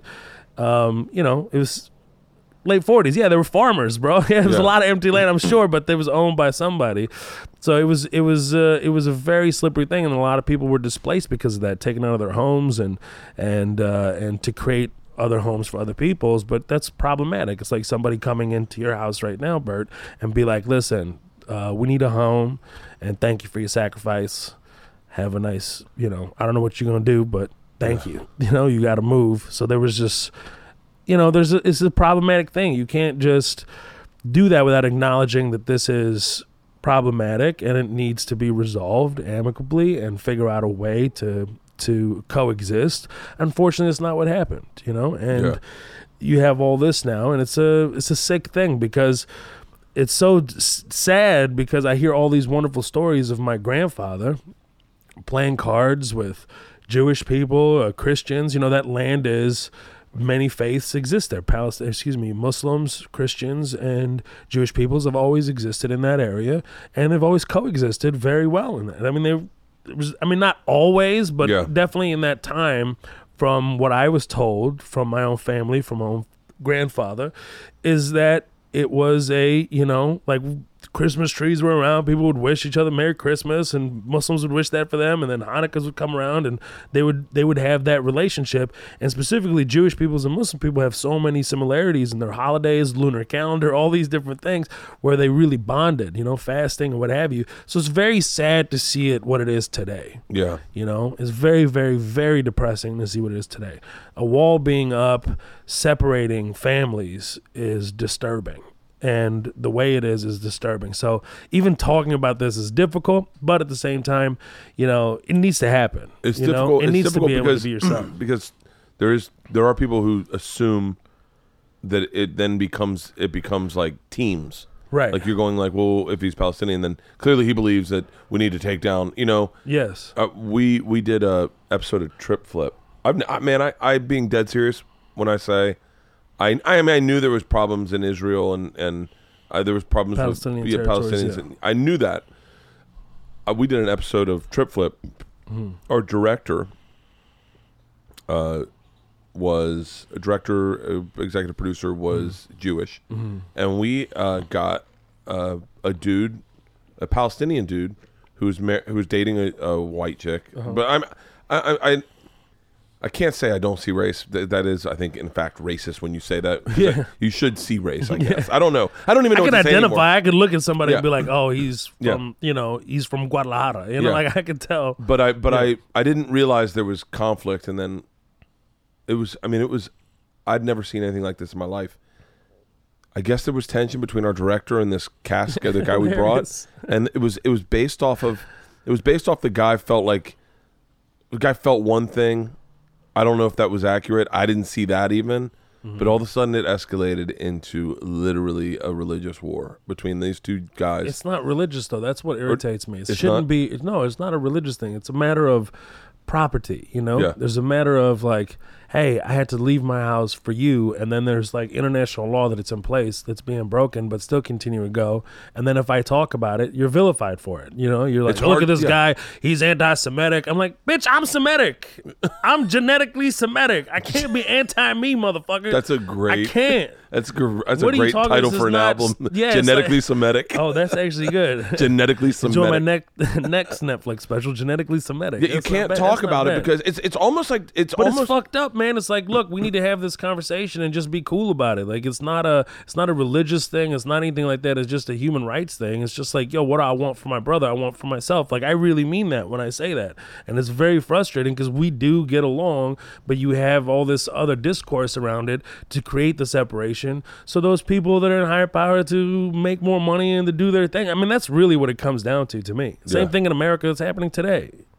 Dude, all this like pollution of information and then creating separation. That separation is going to get you to conquer more and get more, So it's it makes me sad. It just makes me sad. I just want to be able to have like an honest conversation and just be cool. Like, can't we just hang out and just talk? Yeah, it's these two guys that became a religious war. These two guys, like it was fucking bad. It was really bad, and and it got to the place where I won't say anyone's names, but the Jewish guy was like, I knew from the second we picked you this was gonna happen, and he was like, I saw the way you were looking at me, and I was like, oh my god, literally, I'm so far removed. Yeah.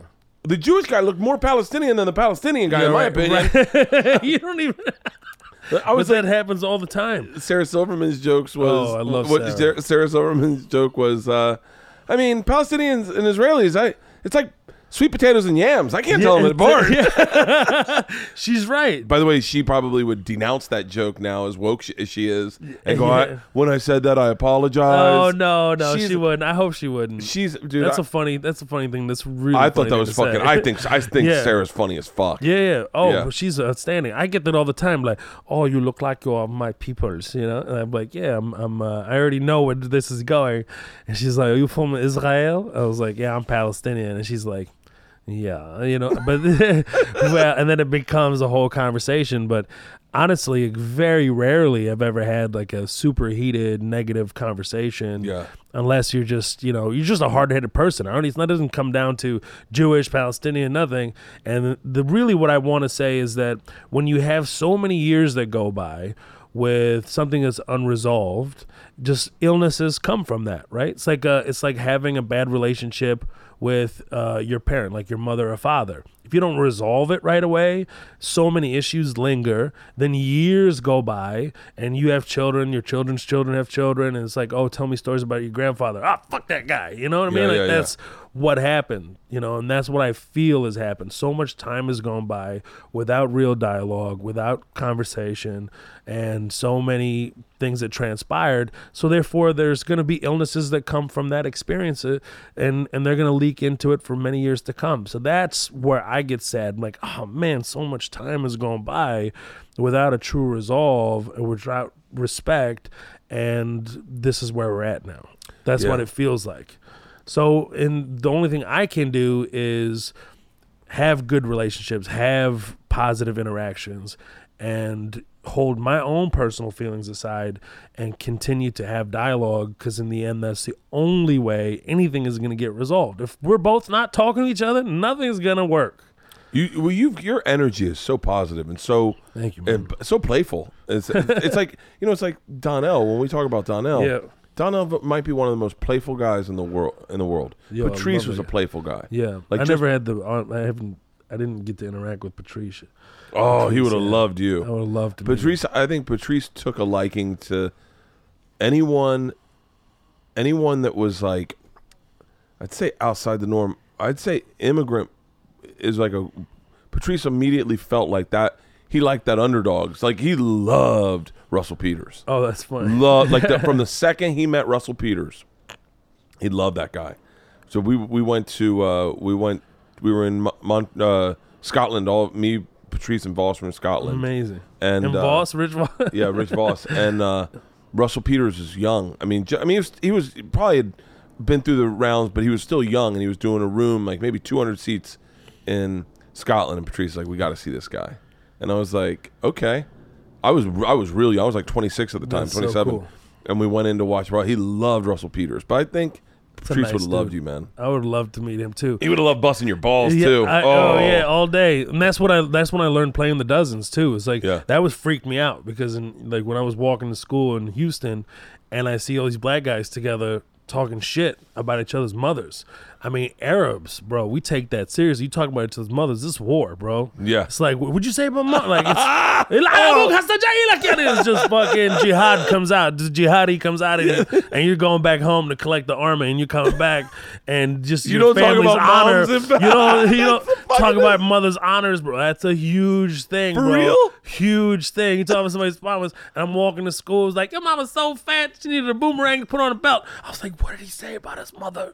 Oh, I'm just waiting for fucking bloodshed. You know what I mean? Like, you can't, and that's where I learned the dozens. I was like, oh, that's how you survive out here. This is just a game where they play with each other. And it always does escalate. Somebody, whoa, what'd you say? And it becomes a whole situation. That's why roast battle, they don't have mothers. That's one of the rules in roast battle, right? Really? That you can't talk about each other's mothers. Really? That's more. I think so. Yeah, that's one of the rules. Dude, those guys are brutal. Did you see Did you see the Instagram post that Roast Battle posted? Which one? It was fucking. Which one? They posted the Notes Comedy. They had to take it down. They posted the Notes Comedy Central gave them. Oh my god! And they were like, please. The notes were funnier than whatever the joke could have been. Well, I want to see this. Please remove any references to Jews being hatched and not born. That is indefensible. Please take out any rape, all these positive references to rape. It was so fucking funny that they took it down immediately. But it was the notes Comedy Central gave them were funnier than the jokes could have been. Dude, let's take a second and celebrate black men. Yes. I don't know what it is, and you spend a majority of your time on tour with two of the funniest in the world. Yes. But there's something that, like, with all the fucking shit black men have to go through in this world, right, there's something that, I don't know what it is. I absolutely, Segura and I do this. We love black men more than white men all day fucking long. Donnell and Red taught me about black men. They taught me about black people. I didn't know shit. I literally was ignorant. They were like, I remember I got into a fight with this woman named Lunell. Yeah. I didn't even get in a fight. I guess I was talking to her, but she was yelling at me. And Donnell was like, son, she's talking to you. And I was like, she's yelling. He goes, stop getting your feelings hurt. Yeah, exactly. You're getting fucking feelings hurt over a person talking to you. Yeah, that's Arab. That's why I relate to black folks. That's why I have a lot of black friends. It's just because we're the same. Like, you think we're yelling at each other, having a horrible conversation. I'm like, no, I just was saying that I want Skittles from the store. You know, like, what are you talking about? I'm like, yeah, no, كمان مرة خلصني بدنا نروح نسوي كمان شغلة. I'm like, why are you yelling at each other? I'm like, no, we're just talking about when we're going to meet up later. What do you mean? So I related to that. So, I mean, just relate to them. It's like it's my brothers, you know, like once they find out, because they don't know, right? So I talk about my special. I almost got jumped by this black gang, and they were like, Jose, what the fuck you doing in my neighborhood, Jose? And this name better turn your bitch ass around, Jose. And I was like, nah, man, my name is Muhammad. He was like, man, assalamu alaikum, brother. Shit, oh, my man, you know, cool, man, cool. We become friends. Assalamu alaikum, my brother. When I was touring in South Africa, bro, people were just like, I was in Durban, and I was about to walk out. No, Cape Town. I was about to walk out and go buy some cigarettes. At like it was after midnight. And the security guy was like, no, bruh, you can't walk out there and like buy. I go get the cigarette for you, bruh. Don't worry. Like, I was like, bro, just chill the fuck out. I had a shirt that's written in Arabic. It's called, it said mu'min, which means believer. And I put on a kufi cap, right? Just put it like a skull cap. Just put it on. And I just was walking out. At that time, I just had a little goatee too. I didn't even have this beard. And I was just walking down the street. I disappeared for several hours because I ended up smoking weed and hanging out with these guys in like the slums. I was just like, I didn't know I was walking. I was just walking. People were just like, "Salaam alaikum, bro." I was like, "Wa alaikum salam." Sitting on milk crates, fucking smoking Durban poison and just hanging out. And then I came back. I swear to God, the security guard was about to call the authorities. Like, he thought you got killed. He thought like Bangkok got me or some shit. Like, he thought that I was just like gone, kidnapped. He was horrified. I come back stoned as shit, no cigarettes. Like, what happened? So that's you're wearing a World Cup hat. World Cup. But I was shit got crazy, man. Shit got crazy, man. Got fucking pet lions with me coming back, bro. It was nuts out there. No, so I feel very safe. Like, from my background, like I can just go in and just like we can bond with black folks. Like, it's just like it's this thing. I don't know. It's just this bond. There's black men. I love the way black men take care of their clothes. Right. Like Donnell's. Like, I remember watching Donnell press his pants. Hilarious. And I was like, there's so many huge differences, like that are just cultural, where you just because they have to be so much better at everything. I don't think you realize when you're white just how easy life is. Like, you just go, oh, it's rough for me. Like, not all white guys. I'm definitely not talking to all white guys listening. I'm talking about me. But like, I went through life going like, I've had my struggles, and then I remember Donnell had a joke about waiting for his dad to pick him up, and his dad never showed up. And I was like, it was the most intense joke. It was funny as fuck, but I was sitting there going, I don't know anything about a struggle. Right. Like, I think I fucking. It's a blessing, bro. I'm hanging out with Donnell and Red tonight. I'm gonna be getting fucking wasted. He said Donnell wanted me to come crash that and come by. You should come by. You should come by. Said, I want to do that. I want to come by. I want to see you cook. I want to see what's on the menu. I have no idea. I'll cook, man. Can I tell you, being very candid? Mm-hmm. And by the way, I know I'm saying this out loud. You can't. You're in a lose-lose situation these days with the media and the public. Yeah. So when I make a meal for two black guys, everyone I make something cultural. Right. Like with Joe Coy, we're trying to find a Filipino dish that I can make for him. But if you make if I made a black meal for two black guys, it looks racist. So you're like, well, fuck, I can't make anything. I'm more worried about the seasoning, to be honest with you. I'm like, don't try. Like, if you try to, I know Middle Eastern cuisine like really, really well. Like, one of the things that we fled the war with was a stack of recipes that have been pieced together from different papers. Really? Like generations in my family that my mom sent with my sister, right? So it's just like, wow, out of so all you try to make me lentil soup, I'm like, motherfucker, you better garnish it with cilantro. I want to see some peppers. I want to see some shaved carrots. And it better be right. I'd rather you serve me a burger. Like, this is the best burger you've ever had. I think that's what I want. I think, that is. So white people me like, hey man, I've been braising this beef and I've been smoking this beef last 12 hours. Yeah, that's the shit I want from you.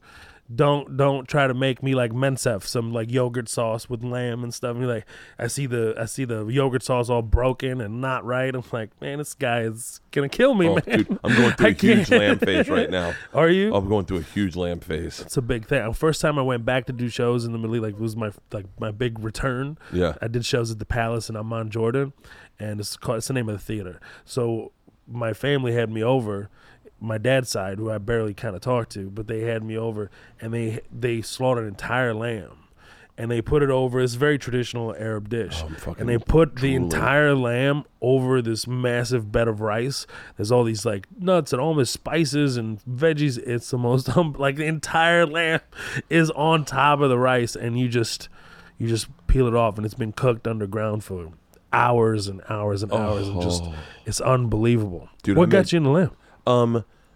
I've been grilling a lot. I mean, I'm doing the cooking show, and so I've been making a lot of different stuff. But I've been grilling a lot, and I've been wanting something to take a while. Yeah. And so we went out to Solvang, out to wine tasting with my family, and the chef came out and he was like, "What are you in the mood for?" And I go, "I don't know, man. I'm bored with what I've been eating."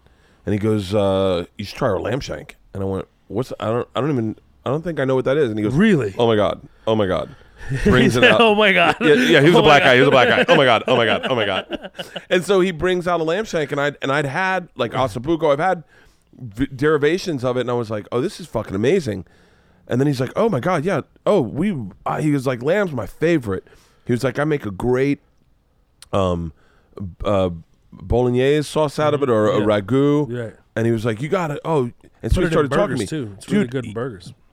They have it in New Zealand. They have a thing called a Ferg burger. It's a lamb burger. It's one of the best burgers I've ever had in my fucking life. I like mixing ground beef with the ground lamb together. Yeah, gives it that fattiness. You know, when you cook it out. It's fucking amazing. I made 18 lamb shanks the other day. 18 lamb shanks. 18 lamb, because I had a big party. Yeah. So I put them in red wine, veggies, carrots. You went French with it. What, dude? Everyone was shitting on me because it was taking so long. And then when it was ready, everyone was like, "This is fucking amazing." I was like, "Yeah, I got 2 lamb shanks in there. I'm having for lunch, dude." Yeah.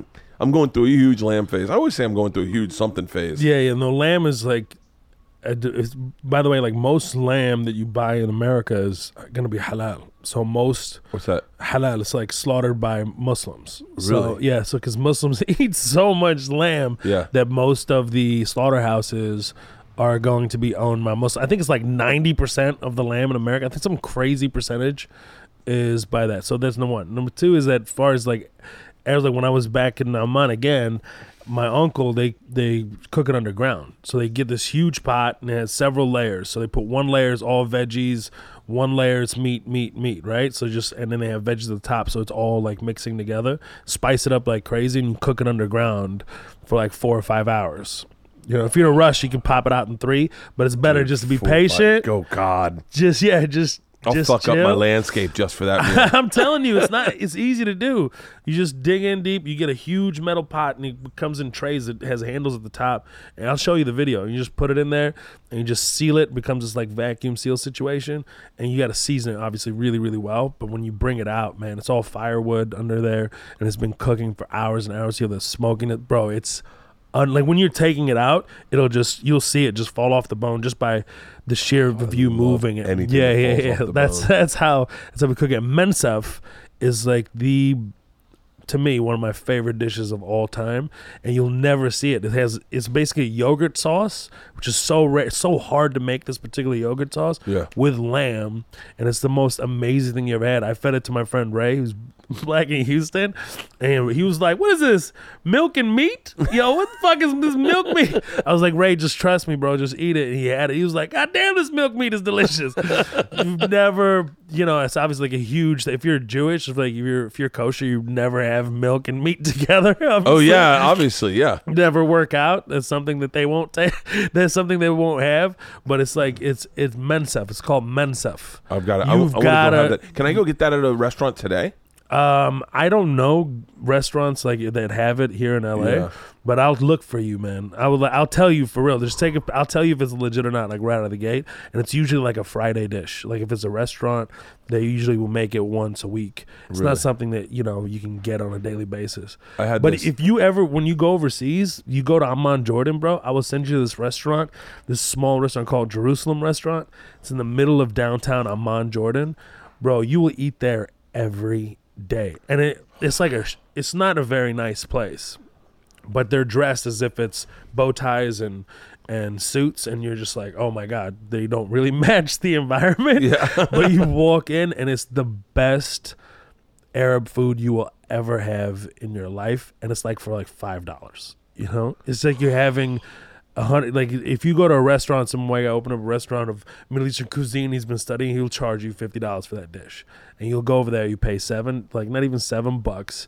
You'll have the best meal you ever had in your life. Do you ever think sliding doors scenario, like what would have happened to you had you guys stayed? I think about that all the time. Yeah. Like, what would you be doing? Like, I think about like if my dad was alive. That's what I think about mostly. I think about that as like I'd probably been very rich. My father was a telecommunication engineer. Like he knew everything about phones. We'd probably been involved in the mobile industry somehow. And probably would have been an entrepreneur. Range Rover with a periscope in the front with your 3 friends. I'd be fuck pussy. That's what we do, habibi. Dude, those are my favorite guys. Visiting my third wife. Good times. Those are my favorite guys to go. Like when you go on Periscope. That's all that's on Periscope these days. I've never been on Periscope. Are you serious? Yeah. Bro, can you talk to these guys? I've been wanting to talk to these motherfuckers Are they Armenians though? Are they Arabs? I don't know. Dude, can I just show you my favorite thing in the world to do? Yes, please. So Periscope's like a dead app. Yeah. It's like, it was something that came out. Yeah, it was a thing for a second. Yeah. I was really big on it for...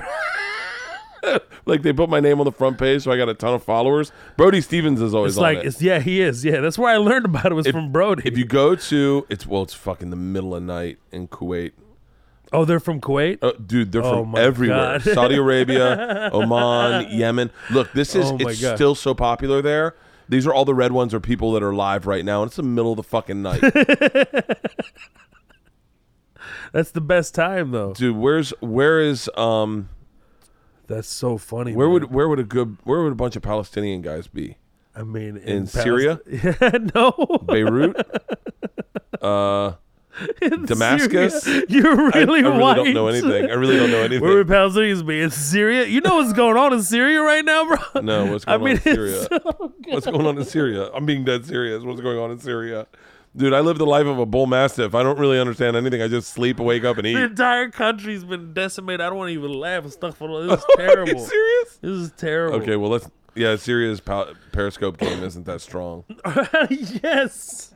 Turkey, Lebanon, Israel. Let's see if we get someone live. But what I do is I go on, dude. So you can join them while they're live? Is that what you're saying? Saudi Arabia, these motherfuckers go hard as fuck. I made a joke about it. It's always happened. There's always 4 of them in a Range Rover. Yeah, a Range Rover. And they're fucking... Range Rovers was made for Saudis. Dude. For Saudis. Saudis, that's all they drive. Is like, they want that range. It's... some of them is them, like, not even, like they're... I don't... they're always... Look, they're always... It's always... them in their car driving I want to around. see this. Oh, yeah, let me see. Yeah, he's definitely Saudi. Can you join them on video? No, you can, but here's the problem. It's problematic because if I share it with my fans and they go on, they think I'm fucking making fun of them. But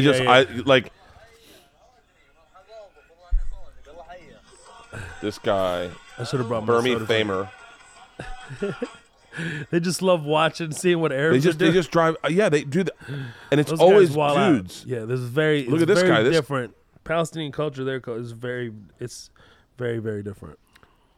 I mean, it would be cool. I think it would be cool because it seems like everyone wears the same thing. Yes, I think that would be cool. I did a joke when I was because I do a lot of shows in the Middle East, and I think it was in Doha in Qatar when I was on stage, and I was just like, yeah, it's cool. You just show up to you don't need a ticket when you go to the cleaners. You just be like, yeah, extra large. And give me that, give me the extra large white. They just, here's your extra large. Everybody just sharing each other's clothes. I bought one of those. I bought one. They What's didn't the think it was white? funny at What's all. the They white hated thing? Dish that shit. There's different words for it. Dish that shit, get la bille.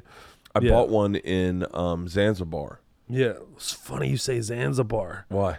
Because Most Def, that's all he talks about is Zanzibar. Have you been? I haven't. He was like, fucking yo, amazing. man, he every time I see Yassine, he's preaching about Zanzibar.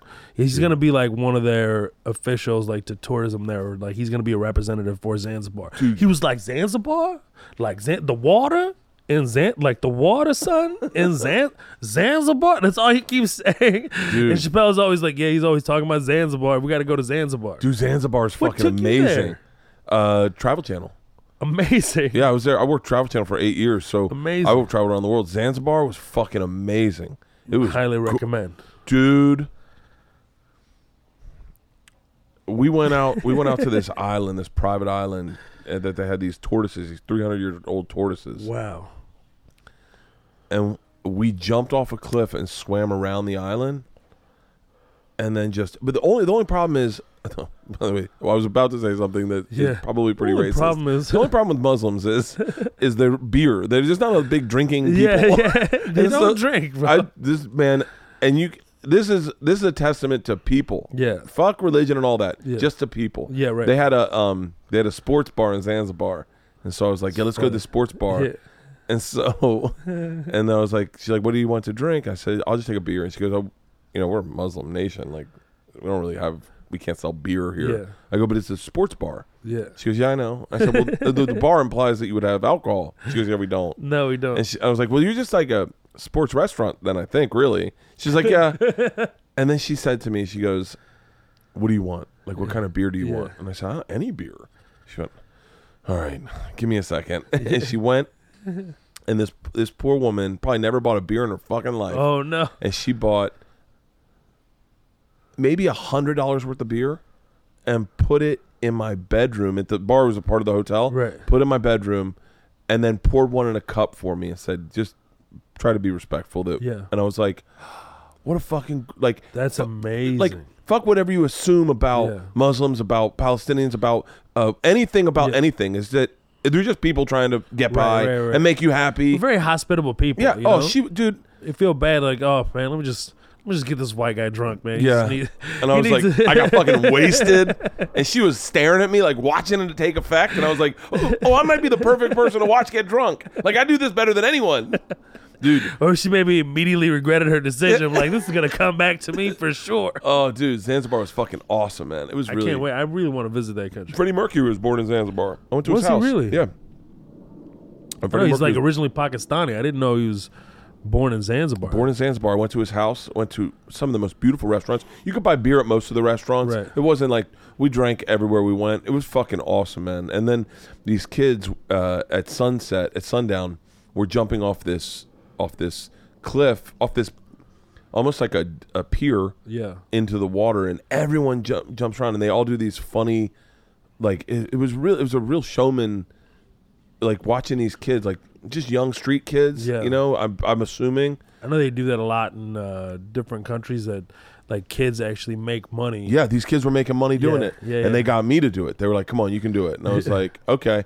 And so I jumped off with a beer in your hand. No, and a lamb shank in the other. I was stone sober, terrified because it's really shallow. Scary. You got to land a certain way. Oh, fuck that. And there's a certain dive that kids do, where your feet and your hands go in first, and it's a dead man's dive, I think they call it. You see a lot of them. Why would I do that, dude? They do it in Hawaii a lot too, where they jump like they're gonna do a belly flop. At the last second, they're coming in like a belly flop. Yeah. They take their feet and their hands, and their feet and their hands enter the water first, and it breaks the water, and they don't. I'll show you. I gotta show you. That's horrifying, man. Dude, it's. I compressed my vertebrae when I was like in 6th grade. Wait, how? I dove into I couldn't see the shift of the like from 3 foot to 5 feet. Yeah. And so, or 5.5 feet, whatever it was, and then I hit the top of my head. Oh, I was like, I could have. Like all the doctors were like, this kid's a miracle. Really? Yeah, they thought, they were like, he should be dead or paralyzed. I think I was just so young. It was so youthful that, I was able to get through it. I was getting out of the pool. I was like spitting out blood. All the kids are like, oh, it's almost Halloween. This kid's just, he's got blood capsules. I'm like, no, man, my whole body is numb. I need it. And I had the wherewithal just like, I shouldn't move. And I walked back to the apartment, put a towel around my neck, and I walked up to my mom. And I was like, something went really wrong. She's freaking out. Took me to the hospital. They were just like, this guy should have been here with an ambulance. This is crazy. Really? Yeah, it was like very traumatic. Holy thing shit, in my life. you're so lucky. So lucky, bro. So that's like one of those where I almost died kind of thing. Yeah, for sure. I fell off a waterfall one time and landed on my back. And I think about that all the time when I go, that moment where you're like, all right, something's wrong. Yeah, this is bad. Man, I've had Bondi Beach, and yeah. So we decided to go out. Me and my boy, we decided to go out when we were on tour there. We decided to go and just see the sunrise. Excuse me. So we go there, and we're just having a good time. Maybe smoked a little bit and whatever, and we're just chilling. And we were just laughing, having a moment, and we're walking backwards. And I put my hand on his back, just like bam, held his back like that. And we look back behind us, bro. Like a foot away from just accidentally killing ourselves. I was like, never again, bro. Never again. That was like one of the most whole body's in chills right now. I just, that fucking place was, I can't. Moments like that. That's why like cliffs or cliff diving, I have like a huge trigger with that. Like, I'm good, man. I'm just going to go walk around, put my toe in first, see how the water is, and then slowly get in this ocean. Like, no. Bondi Beach is one of my favorite places in the world, in the entire world. It's beautiful. I've had 2 days there, and both of them are my favorite days I've ever had in my life. I celebrated my 48th birthday on Bondi Beach in a Speedo with the lifeguards, and we were just playing in the fucking water, body surfing, and it is gorgeous. It's one of the most beautiful beaches in the world, but man, and every time I've been, the water has been icy cold. It usually is, though, right? Last year I went, I'm going this year to Australia in the winter. I've never been in the winter. Yeah, you're going in June. And then that place just scares me, though. Australia? Yeah, Australia. Like the horrible things that are in the ocean. Like they have, like for me, I've never been in the ocean in Australia. I will never go in the ocean. No, I'll never. I have a whole thing about oceans. Like, no, man, no. Fuck. What do you mean? There's microscopic jellyfish. I need to see this once in my life to never go in the water in Australia. Okay? They said there's microscopic jellyfish that kill you box jellyfish within a matter of minutes. That you need to only see. You can only see them if they were under a fucking microscope. Oh, fuck that. Hence the word microscopic jellyfish that murder you within a matter of minutes. Dude, I'm like, I don't need to go in this ocean. Australia, I don't need to ever go. I'll see it from a ship, like a really safe ship. Australia's got a branding issue. No, they got a branding issue. When we did an episode there, we had the board of tourism for Australia was with us, and they're like, all right, number one, please don't talk about how many things can kill you down here. And I was like, really? Why? Crocodiles, great white sharks, box jellyfish. They've got like 7 of the 10 most poisonous snakes in the world are in Australia. Yeah. They've got 9 of the 10 most poisonous spiders in the world. Dude, yeah. I just got a text from this guy, a buddy of mine. I say a buddy of mine. I've never met him personally, but a guy on Instagram that I follow, and we talk back and through on Instagram. And he's like, hey, when you're in Sydney, can you spend a couple extra days and I'll take you hunting? And I was like, yes. Immediately I wrote, fuck yes. And then all I heard in my head is Rogan going, are you out of your fucking mind? Not only have you never hunted in your life, you're going to go out in the wilderness, something you're not comfortable with. In Australia. Yeah. But this guy, the guy's name's Adam Greentree. He's a beast. I was like, I'll be with him. Yeah. No, I'd be the guy before we left where I just like have these tights on underneath my pants. I'm duct taping like all the potential creaking, like all my ankles. I can't, man. I have these triggers, bro. I would not fucking make it. I watched 12 Deadliest Animals in the World of Australia before I flew there, and that was it for me. I was like, I'm just gonna golf on this shitty par 3 course in Bondi Beach. in 30-mile-an-hour winds, and I'm just gonna smoke a lot of weed and just hang out, and that's where it's at. And I'll just sit at the edge and be like, "How's the water over there, guys? All right, cool." That's it for me. I just don't. Do you drink alcohol? Yes, sometimes. Yes. Are you not supposed to? I mean, no, you're not. But I've had before. Yes. Yeah. Is that like a real it's a thing. Yeah. I didn't know you could. Like, how Muslim are you? Like, are you practicing? I mean, I'm working very hard at it. Like, here's the thing. Like, are you practicing? Like, it's an entire struggle of existing in this world, right? So there's this, battles that go on inside of you. Like, I do this. I want to drink. I don't want to drink. I have this. Whatever you're going through emotionally, it's like it's what I grew up around. What part? How I'm involved with it. How much did it influence me? How much did I put influence on it? So it fluctuates. It was like a solid 10 years plus. Like, I didn't drink at all basically until my early 20s, and I started drinking, then I stopped. I was like, I don't need to do this. And then I spent 10 years almost just not drinking. I was like, whatever. I smoked weed. Yeah. That's what I do. Was that okay? I mean, it's debatable, it really is. And some people who don't know it as well, but I have certain teachers in my life that are, I won't name them now, but they're significant, figures and scholar in theology and in our faith. But yeah, it's debatable. It's been used a long time, but I do have real medical reasons why I choose to do it, and over getting prescription medication from my doctors, which they give me every fucking thing. And I have a thing about pills. I just have this. I hate pills. I don't really. I think because I love them, because I love them. I don't. I have my cardiologist. I was taking Xanax, but I wasn't taking it often at all. Yeah. But I would take it if I this sounds silly, but if I was going to go to the movies with my family, sometimes I get panic attacks in movie theaters. So I'd take a Xanax, or half a Xanax, really small dosage. Right. My cardiologist told me the last time I went in, he said, don't ever do that again. Don't ever take a Xanax again in the rest of your life. Yeah. I said, really? He goes, they're worse than opiates. Yeah, they are.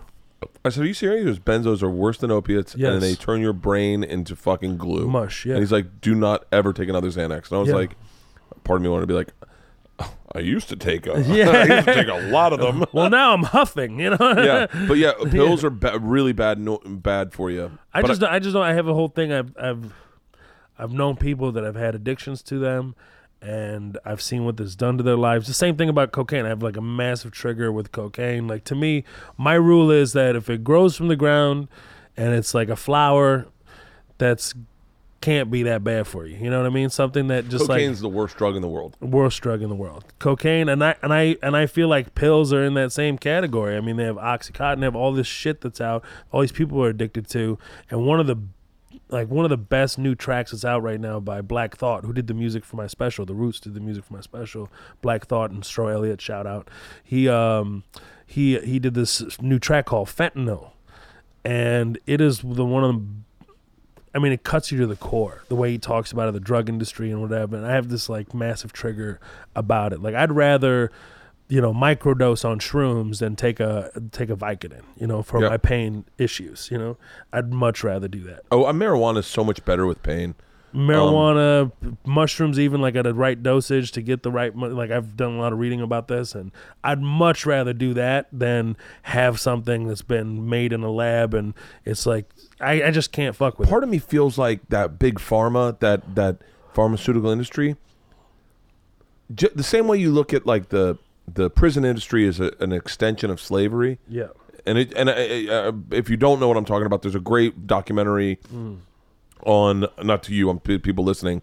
There's a great, I'm sure you know about this documentary only because you travel with some of the most fucking hilarious, brilliant black men alive. There's a documentary on Netflix called The 13th. Yeah, regarding the third. Yeah, it's fucking amazing. But then you start going, oh yeah, the prison system is an extension of slavery. 100%. I think Big Pharma is an extension of our country. I hate to say this, I'm a white man and my dad's a white man. I guess you could theoretically clump us into what evil white men, 1% bad white guys. I believe that bad white guy thing the pharmaceutical is an extension of that to keep poor people poor, to keep like the same way. Yeah, I don't even put it in as like race thing. It's like white people this and that. It's just capitalism. It's just money wanting. It's all about greed and how much money you can make. Like I've been watching Narcos like crazy. You watch Narcos? Oh my God. Like I'm learning all my new Spanish from Narcos. I'm like, pinche de ella, la gringuitos de aquí. You know, like that's what I'm learning the whole time. And I started watching. Suavemente. No, so I watched El Chapo and I see that. I'm like, how much truth is really in this where they being the DEA and the governments that control how much is being funneled into America. Okay, yes, fine. You can get drugs into America this much, and then we'll send it to this neighborhood, and we'll do that. And it happens on a regular basis where they just like, hey, just throw me like 200 kilos every once in a while. We'll just keep the images up, and we'll take a couple of your guns, but you guys can continue to funnel this shit into our communities. That happens on a regular basis. Oh yeah. I remember buying weed in 3rd Ward in Houston. And I was driving by. I don't even know if I should be saying this now that I think about it. But I was just driving by. Just whisper it. So I was driving by. I think it was in 3rd Ward, Houston. I'm not 100% sure on all these facts. But I was driving by. Me and my boy were driving by just to buy a little bit to smoke a J. And I see this police officer talking to the guy that's selling weed in the neighborhood. And I was just like, oh, shit, he got busted. But then I look behind him. They're still, like, breaking down the weed outside on the patio. This guy has his gun. Like, he's sitting there. They're having a conversation. And I just keep driving. I'm like, man, let's get the fuck out of here. And we loop back around several minutes later, and he's gone. I'm like, what the hell is that? He's like, they're just telling us to move because, it's being gentrified. And this neighborhood, they're building condos. And we live in these, they call them shotgun homes. They call them shotgun homes because you could take a shotgun from the front door, blast one, and it hits the back door. That's why they call them shotgun homes. And I was like, this is fucking crazy. This is something much deeper here that we're all unaware of. Yeah. And it's just like, of course they do that. And the same thing happens with the drugs. Like, how can Xanax and all these pills be so readily available in the streets? Like, so it's normal. How many pills do you need? Like, where the fuck are these things coming from? You're just falling off of trucks, like, so regularly? It's just, I feel like that's it. I don't know, man. I just have a trigger regarding that at all. I think it's crazy, too, how all these young rappers are rapping about Xanax. Yeah, and that's okay. It's like... Percocet. Fucking Tupac is rolling around in his grave right now. Like, what the fuck are you rapping about, mother? What are you saying right now? Dude...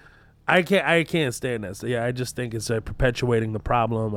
Some might say, like, well, his art is bringing it to the forefront and to talk about it. Like, are they really? I think they're just promoting it, unfortunately, and you shouldn't do that. Is Bill Burr flying over us? Yeah. Jesus Christ. Every time I see a helicopter, I point up to the sky. Well, and I tell my girls, I go, that's Bill Burr. Yeah. And they go, he's right about that. What? Being able to fly a helicopter, it's the easiest and fastest way to get out of anything that's going on.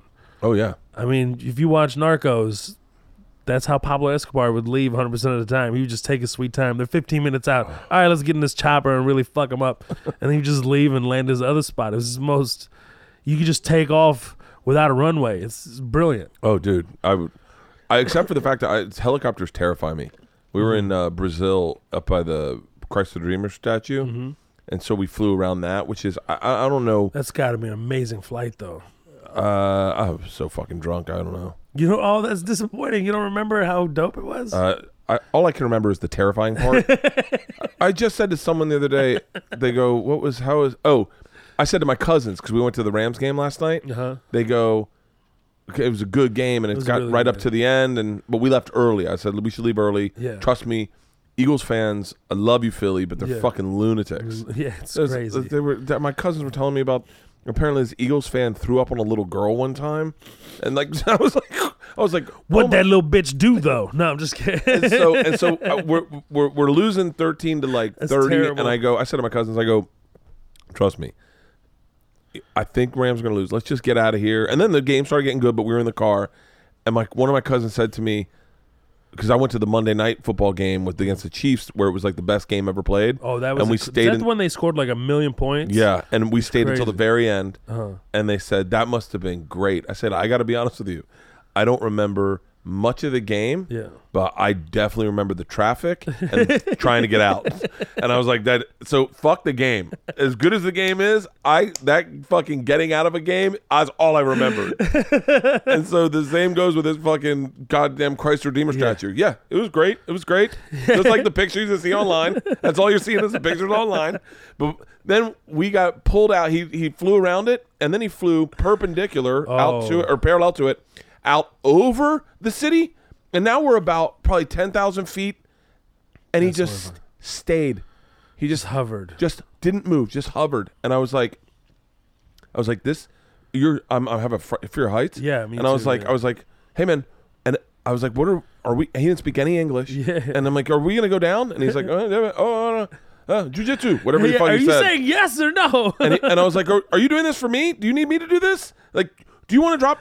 You want to, dude? I don't fucking remember a thing about that flight except for us hovering and me being terrified. By the way, that was with the Palestinian guy. What? That was what the Palestinian guy was on that trip. Went to Brazil with him? Yeah, I went on the trip. I like that guy a lot. I really did. Me and him got along really well. He's a great surfer too. You'll never hear that sentence again. A Palestinian surfer. He's a great Palestinian surfer. He's probably one of the best. Probably. I wonder what his name was. You'll never see me surf ever. He was a stud. You'll never see me surf. You'll never see you surf? No, fuck that. Oh, again, oceans. I look like a seal right now. All right, this is not. I would be delicious to sharks. I can't fucking do it. I can't do oceans like that, bro. Next time you go to Hawaii. What? You gotta go swimming with sharks. Bro, I will go swimming with that little net that they put out to make that outdoor pool in the ocean. That's what the fuck I want. I want that net there. Get in a cage. Like, sharks can't get in a cage and go swimming with sharks in a cage. It's the coolest thing I've ever done in my entire life. I did swim with sharks, but I did it in Dubai in the biggest in a mall aquarium. Dubai is fucking that was great. The best. I want more Dubai that? in this world. No, do they do that? Do they do that in a mall? What? They probably the way Dubai works. The biggest works. aquarium in the world is in Dubai at the mall. Oh, I was joking. No, it is. Yeah, oh it's my at the God. mall. You didn't know? I love Dubai. Yeah, it's in the mall. It's at the. I'm trying to think. I don't think it's Dubai Mall. I think it's Emirates Mall. Maybe it was Dubai Mall, one of the two. And you go in and you get this class, blah, blah, blah, and they take you into the aquarium, this massive aquarium with enormous stingrays and sharks. And I did that. Yeah. I did that, but that's because I knew the fucking sharks ate at 2 p.m. You know what I'm saying? They were just like, are they good? Yeah, they have their feeding right now. They're good. I was like, good. I'm ready to go. Yeah. Let me have the sandwich and I'll go in there with the sharks. Dubai no problem. Like? It's incredible, man. Yeah, it's absolutely like it's overwhelming. When you go overseas to to Muslim countries, do you feel it? Do you feel like the way I do, like when I feel like when I go to Florida? Right. Well, I feel the same way you do when I go to Florida. Hola, ¿cómo está, amigo? ¿Todo bien? No, I feel the same way. I feel like I'm a citizen of the earth, but for sure, I really feel that way just because of how I came up and how my career has gone too as well. Yeah. So I just feel like this. That's why I named the special The Vagabond, because I love that title. Thank you, man. That's a great title. Thank you, man. So I traveled the world without a passport and feeling like just a citizen of the world, still feeling American, of course, and also my own lineage. But yeah, going to an Arab country, yeah, it's always fun going someplace you can speak the language, you feel them. You definitely there is this like edge and like, oh, it's exciting, what's happening, and yeah, for sure that's there. For sure that exists there. So fucking cool. But actually, the first time I went back to an Arab country was to Bahrain. And it was my first time going back, and I didn't have a passport. And I love the song about that place. Bahrain. Bahrain. Sorry, I'm so sorry. Bahrain. This is why my podcast sucks. Yeah. It's because you're telling a beautiful story and I interrupt. Bahrain. Keep going. I'm so sorry. I'm a fucking idiot. I'm gonna be singing that all week, bro. Bahrain. That guy from Periscope shows up. What's going on, guys? Let's do it. Yeah, Bahrain. Yeah. No, man. I wish I knew more Arab countries because I try to put them in this song. It's not Oman, it's Bahrain. I was excited about going to this. I was like, man, it's my first Arab country. I'm so excited, blah, blah, blah. And I didn't have citizenship yet. I wasn't even supposed to enter the country. But I was like, fuck, I got to go make this gig. So I just go. And I'm excited. I start speaking Arabic to the guy. I'm like, "Ahlan wa sahlan, blah, blah, blah." And he took me aside and held me for 15 hours because I spoke Arabic to him. I was in the airport. I was like Tom Hanks in the terminal. I was like getting to know everybody. Yeah, it was crazy. The U.S. military had to call up. I'm like, "Yeah, this is our guy. He's doing a show. You need to get him out." And 15 hours later, he just threw the little travel document that I had. He was like, "Go enjoy the oven," because it was August and it was 130 fucking degrees outside. But I was stuck there I was sitting on a bench next to a tourist shop watching, thousands of people enter Bahrain, and there was this deer head hanging outside the tourist shop that was motion censored. So every time somebody would walk by, it would start moving its mouth to Elvis Christmas songs.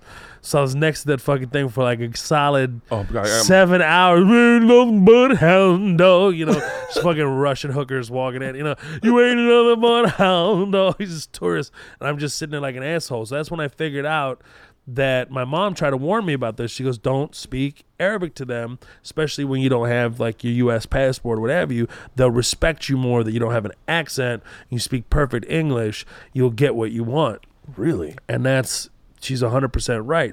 So I like toil with this, like part of me is like the sadness, like, what's happened to the Arab culture, what happened to them, like psychologically through, British rule, and how it's been pieced up and split apart, and how they respect you more if you don't have an accent and you speak English clearly, versus when you're trying to communicate with them in their own native tongue, is you get less in certain parts. That's crazy. So it's very, very sad. Very sad. You must have a lot of that emotional blueprint that where you talked about it. You talked about it. I don't know where you talked about this, but about going and when you had your first passport, your first green card, and the guy goes, "All right, you're good." And you're like, "Hold on one second." Yes, like that stinks. That I said that on Breakfast Club. Yeah, it was the first time How pissed when I off had you my U.S. passport. Were you that Charlemagne the God wasn't there?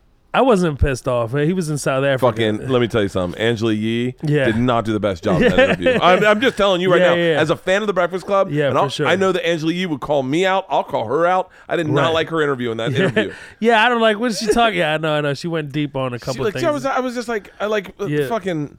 I went there. What the fuck is she not have a Netflix password for? She makes a ton of fucking money. How does she not have a Netflix? By the way, she never addressed the fact that she doesn't have a Netflix. She doesn't have a Netflix. Yes. Her brother's got 4 of her TVs. Yes. She doesn't have a fucking Netflix account. It's infuriating. Let me tell you something, infuriating. Bring me on there, and I will pay for her Netflix subscription in perpetuity. For the rest of my life, I will give Angela Yee a fucking Netflix account. Why she has to get her own fucking account? Why do you have to fucking believe that? Yeah, I was blown away. Me too. I felt the same way. I don't know my password, but I don't know either. It's already logged in. I'm fucked if I don't remember it. But I'm saying, it was just when I mentioned, like, when I first got my U.S. passport, I was actually coming back from Australia. It was my first trip back with a U.S. passport, with an actual passport. I didn't have a fucking passport. So I just came back and he explain scanned that to them listening real quick. So you can see this in my special again, but I had a United States paraphrase so you're not taking any of the fun out of it. Sure. So it's you watch it. It's fucking great anyway. I'm very proud of it. So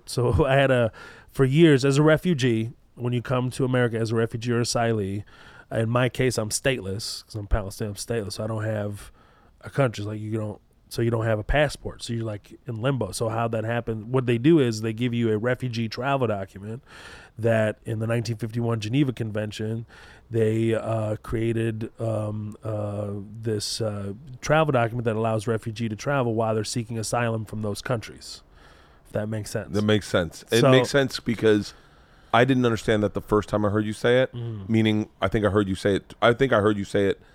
I don't know. I've watched so much of your shit lately that I don't know what I've seen and not seen or where I saw it. Right. But yes, because Palestine is not something. It's not a state. You have no home. Yeah. So I don't. Yeah. On paper, I'm stateless. So refugees in particular, when you come here as a refugee, whatever country you go to, they have a travel document issued by that country that allows you to travel until you gain your citizenship.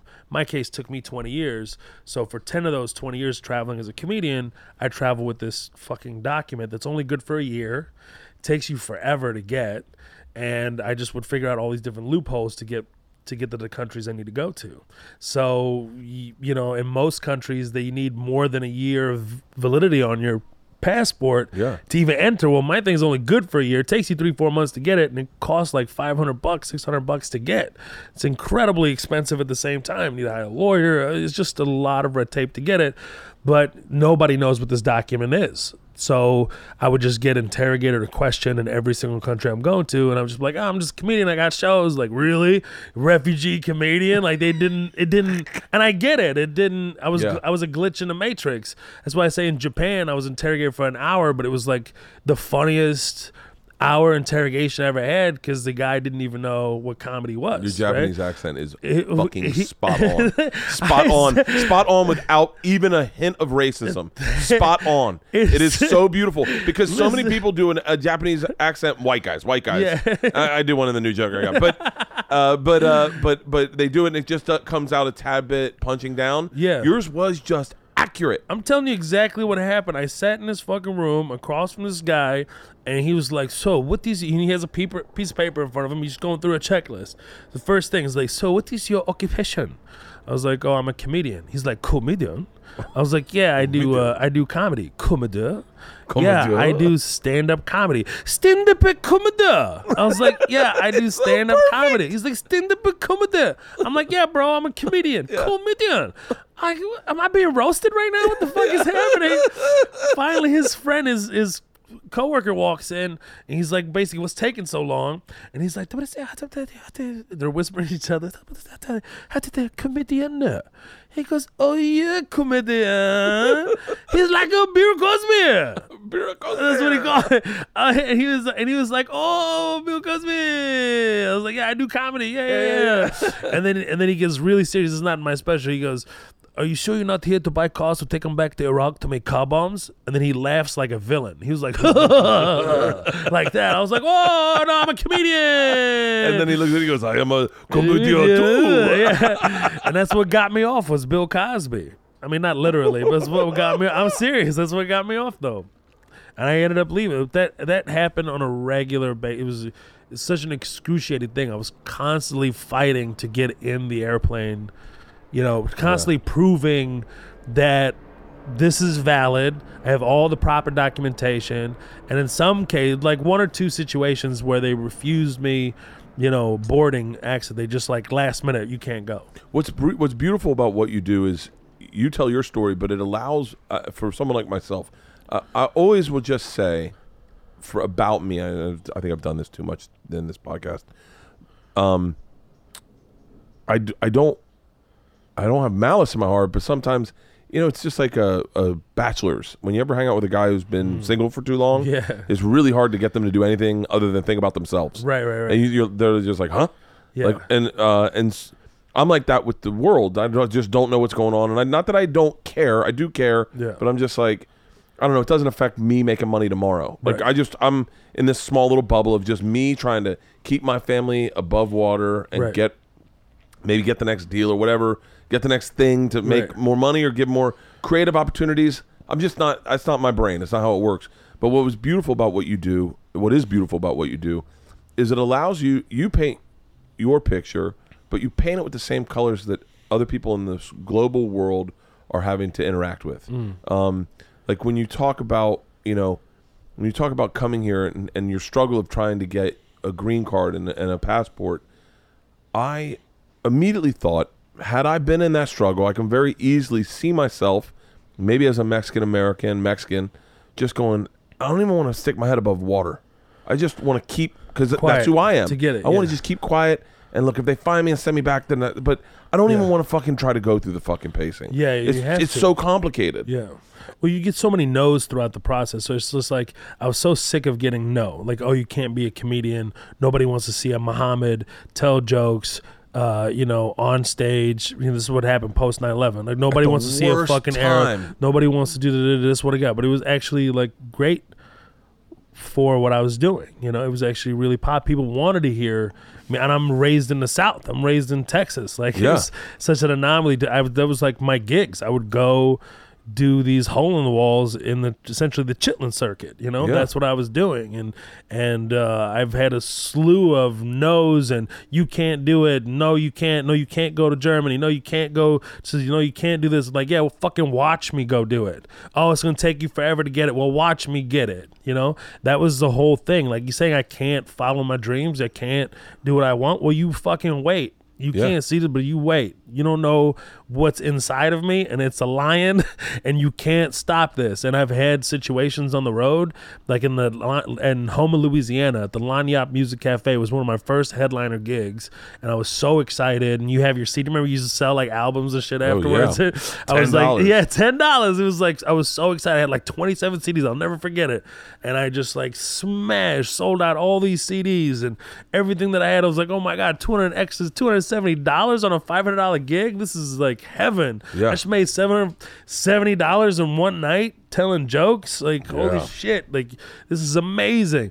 So I do the gig and I bring a white guy with me, Gary, who's from Beaumont. And I was like, yo, come with me. It's good to have a white dude. I'm driving through this areas. It's like good to have you with me. So we go do the show. He dies on stage. I just couldn't wait for him to get off. Sorry, Gary, but fuck it.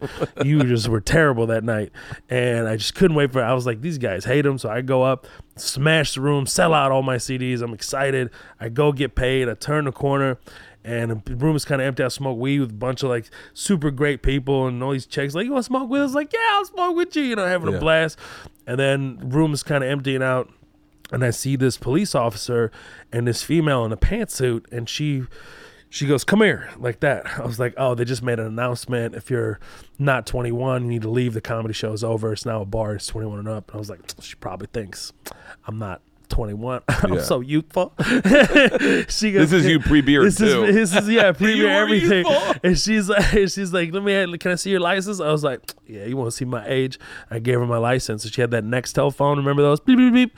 And she starts like, yeah, we got it right here. Let me give you his number. I was like, hold on, what's going on? So she starts running my license. I'm like, oh shit. And then the lady comes back on the Nextel phone. She's like, yeah, that's him. I was like, that's him. And she's like, walk outside with me. We walk outside this Lagniappe Music Cafe's venue, and there's like 6 squad cars, lights on, like there's a murder scene. That's what it looks like. Fucking, this is what you anticipate for like a murder scene. And there's a dozen police officers, another detective there. And I'm high as shit. Like, I am so high, both like from the show and literally stoned out of my mind, like celebrating. And they're asking me questions. What hotel did you check into? I was like, whoa, what's going on? She's like, there's been an identity theft. And I was like, oh, so stupid. Somebody stole my identity. That's what's happening, right? No, I was the prime suspect in this situation. They're like, what name did you check into at the hotel? I was like, James Dugan. It's like, it's not who you... I was like, no, that's the manager here. His name is James Dugan. He made the reservation for me, and both of our names on the reservation, so that's probably it. No, you checked under Kevin Dugan. I was like, oh... You found me, so you obviously worked it out. So what's the problem? I don't understand. And they were like, why'd you go to Japan and Korea? I was like, hold on a second. How did you know? This is like 2004, right? 2003, 4. So there's no like, I didn't have a website. There's no way for them to know I went to Japan and Korea. I was like, how did you know I went to Japan and Korea? She's like, we searched your room. I was like, you searched my room? And at that point, there's fans still outside lingering. They were like, leave him alone.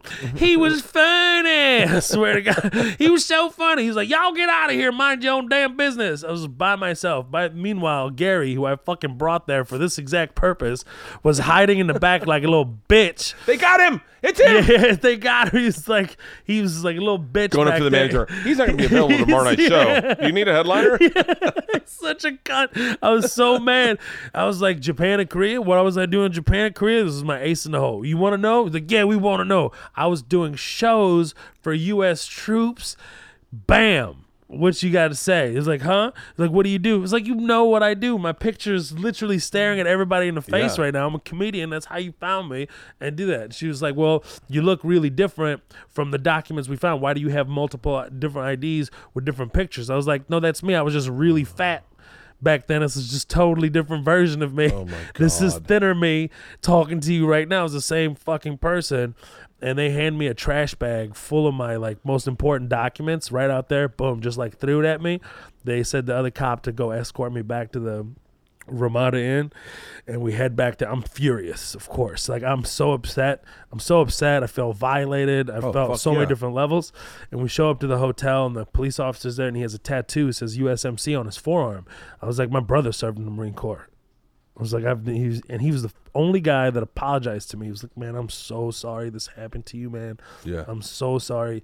And the security guard comes up. I shit you not. She looked like she was in her 50s. She might have been in her late 30s. Yeah. But she looked like she was in her 50s, missing her teeth, and she's whistling when she talks. She's like, you gotta admit, when we saw Muhammad, we just had to call the police. Starts laughing like that. I was like, ha ha ha, that's funny. I just want her to jump over the counter like those Adam Sandler scenes in movies where you're beating the shit out of you. We had to call the police, and they searched my room, and he apologized. As the police officer was walking out, and Gary's standing next to me, police officer starting to walk out. You know, you bring your feature act, share a room. They only give you like one room in these shitty gigs. So the police officer looks back, he looks at me, and he looks at Gary, and he goes, Gary, those are your porn magazines, weren't they? I was like, porn magazines? You brought porn magazines? We're sharing, like, you're disgusting. What are you doing? We're sharing and a we room. walk into my hotel room, and everything's in shambles. Like, everything, your clothes are everywhere. My clothes they left everything just fucked up. There's trash bags everywhere, just everything is completely fucked up. And we look over at Gary's bed. They have 8 porn magazines just perfectly fanned out. Just like a deck of cards that you see at a casino. They're just perfectly fanned out. I was like, you brought 8 porn magazines for a one-nighter? You are disgusting on so many. I'm laying next to, what did you think was going to happen? This is like porn being so easily accessible. I'm like, what is wrong with you? And we left that night, bro. It was like, pack up our shit. I don't trust anything. They might have a mic in this room. I don't even know. Oh yeah. And and it was like the most. So that's what the kind of shit that I had to persevere and like get over. And you can't let anything stop you. If you really want it, you just take these experiences and you grow from it, you know? Yeah, those things they leave a mark on you, and and the way you interact is different from then on out, because you're like 100%. Oh, this could happen. Yeah, this could happen. And I was telling Gary about this on the way. He's like, "Oh man, come on, man, it ain't gonna happen to you." Blah blah blah. Because I was telling him, like, "Yo, I want you to come out with me, just in case. Why don't you come do this gig with me? Da da da. It's a long drive. Come on, man, you're Mo. You know, da da da." Because he just knows me on such a personal level. He just doesn't understand that this could actually happen. So I was just floored the whole time. It was like, I told you, kind of drive back. And he wanted me like, we should call the press.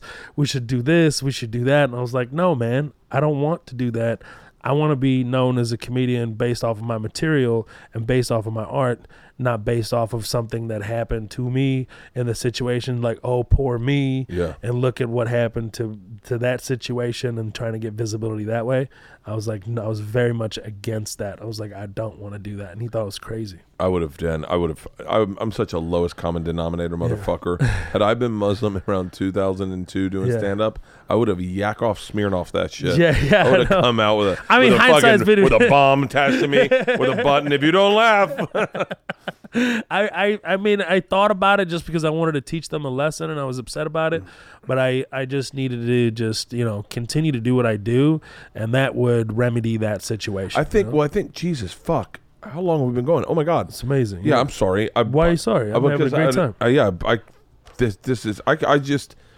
I went through a deep dive, like just a spiral on you, and just watching everything and just going like, fuck, like what's crazy to me is like, even like the Trump story, which is probably, we all have our big temples that gets us recognized, and then you get like people see it online, and then they're like, oh, I know that guy. Yeah. But the best part of that, he really did have his name on his sweater. Yeah, he did have his name on his sweater. He really did have his name on his sweater. Bro, that thing was I came back from Australia. I was starting a tour in the UK. On that 40, I just flew in. Can you imagine flying from Australia, flying across the country to get to New York? You're already like 26 hours just in planes. And then from there, you're flying out, and I just got left fielded by Eric Trump being on this flight. And I didn't know like taking a picture was gonna go so viral. Like I was in my ball. I was like, oh, it's just a funny thing that just happened. I didn't realize that nobody in his father's cabinet was making any communicating to anybody in the press. So I was literally the only person that's talked to anybody in the Trump camp since his father was elected. And I woke up in London with my phone, like just you see in movies. Really? Just I was like, oh my God. I don't know, because I sent it to Chappelle, I sent it to all my homies, and put it out for the fans. Like, oh, this is funny, ha ha ha. Da-da-da. And I was busting his balls a lot on the flight. And then we passed out. I'm exhausted. I passed out, woke up, and he turned on his phone. I turned on my phone. I don't know what notifications he was getting, like shut your mouth, don't say anything, kind of thing. And we didn't say anything to each other, but we both looked at each other like it was a bad one night stand. It was like, maybe we shouldn't have done this. Maybe we shouldn't have slept together like this. And it was just it was wild to open up my email and have every single media outlet that you've ever wanted to talk to or not want to talk to reach out to you on such a personal level. Jazeera? Dude, Al Jazeera is like, can I tell massive. you, they got a bad rap. Yeah. Because right after 9/11, I guess that Al Jazeera was like that was like, everyone assumed that was state represented media for like, that was like the propaganda network. Yeah. They're legit fucking. I mean, Fox News is looked at that way. I mean, people don't know. Fox News, CNN, all that. It's like very confusing news space now. So real confusing. news, fake news, all this bullshit. And Trump is pushing for a government-based media network as well to control what's being said. This is all part of like dictatorships and what have you. But that's a whole nother conversation. But it was like from like, I'm talking about American and European publications, from like GQ to Vanity Fair to People Magazine to Time to, I mean, everyone, The Guardian, Huffington Post. I was on the cover of everything. Everything was being copy pasted, and I didn't talk to anybody at the time. I called Chappelle. I was like, bro, I don't even know what to do. And I was like, first thing, I got to make this hilarious. I got to make a funny bit out of it, number one, or else I become a gimmick, right? I got to show I'm a real stand-up. I got to make this into a bit right away. I didn't realize how explosive it was because I was on tour, I was doing a 25-city tour at that time in the UK with other comics, and then I would step off and do open mics in some hole-in-the-wall bar in the Midlands of the UK, and I'd see people whispering, oh, that's the guy that's Zozo. It's like, Jesus, this thing is everywhere. So Dave was just like, man, you got to control the narrative. Pick like 10 publications or outlets that you want to speak to, or else they're going to start fabricating their own stories. You better get ahead of this and control the narrative. And that's why I did like 10 or 12 interviews, locked those in, and then I moved on. I just wrote the bit, and then like 4 months later, I did it on Colbert. It's a murderous bit. Yeah, thank you. Really is. What I met Eric Trump. This sounds so silly. Donald Trump's got how many sons?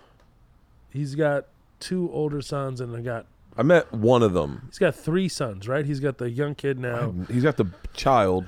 He's got 4 total. He's got 3 boys and a girl. I'll tell you real quick. I think I met Eric Trump doing radio one time. Really? Yeah, and I loved him. Oh no! I swear to God, like I think this is way before. This is just when The Apprentice. But he was so fun on radio that I was like, oh, I love that kid. Yeah, I think that's him. I don't know. Maybe it was Don. Is there a Don Trump? It's Junior. Yeah, Don Jr. Maybe it was Don. I Trump. see you get along with Eric more than Don for some reason. Really? I don't know. I see Don like as a. I don't know. When I sat next to Eric, like I don't.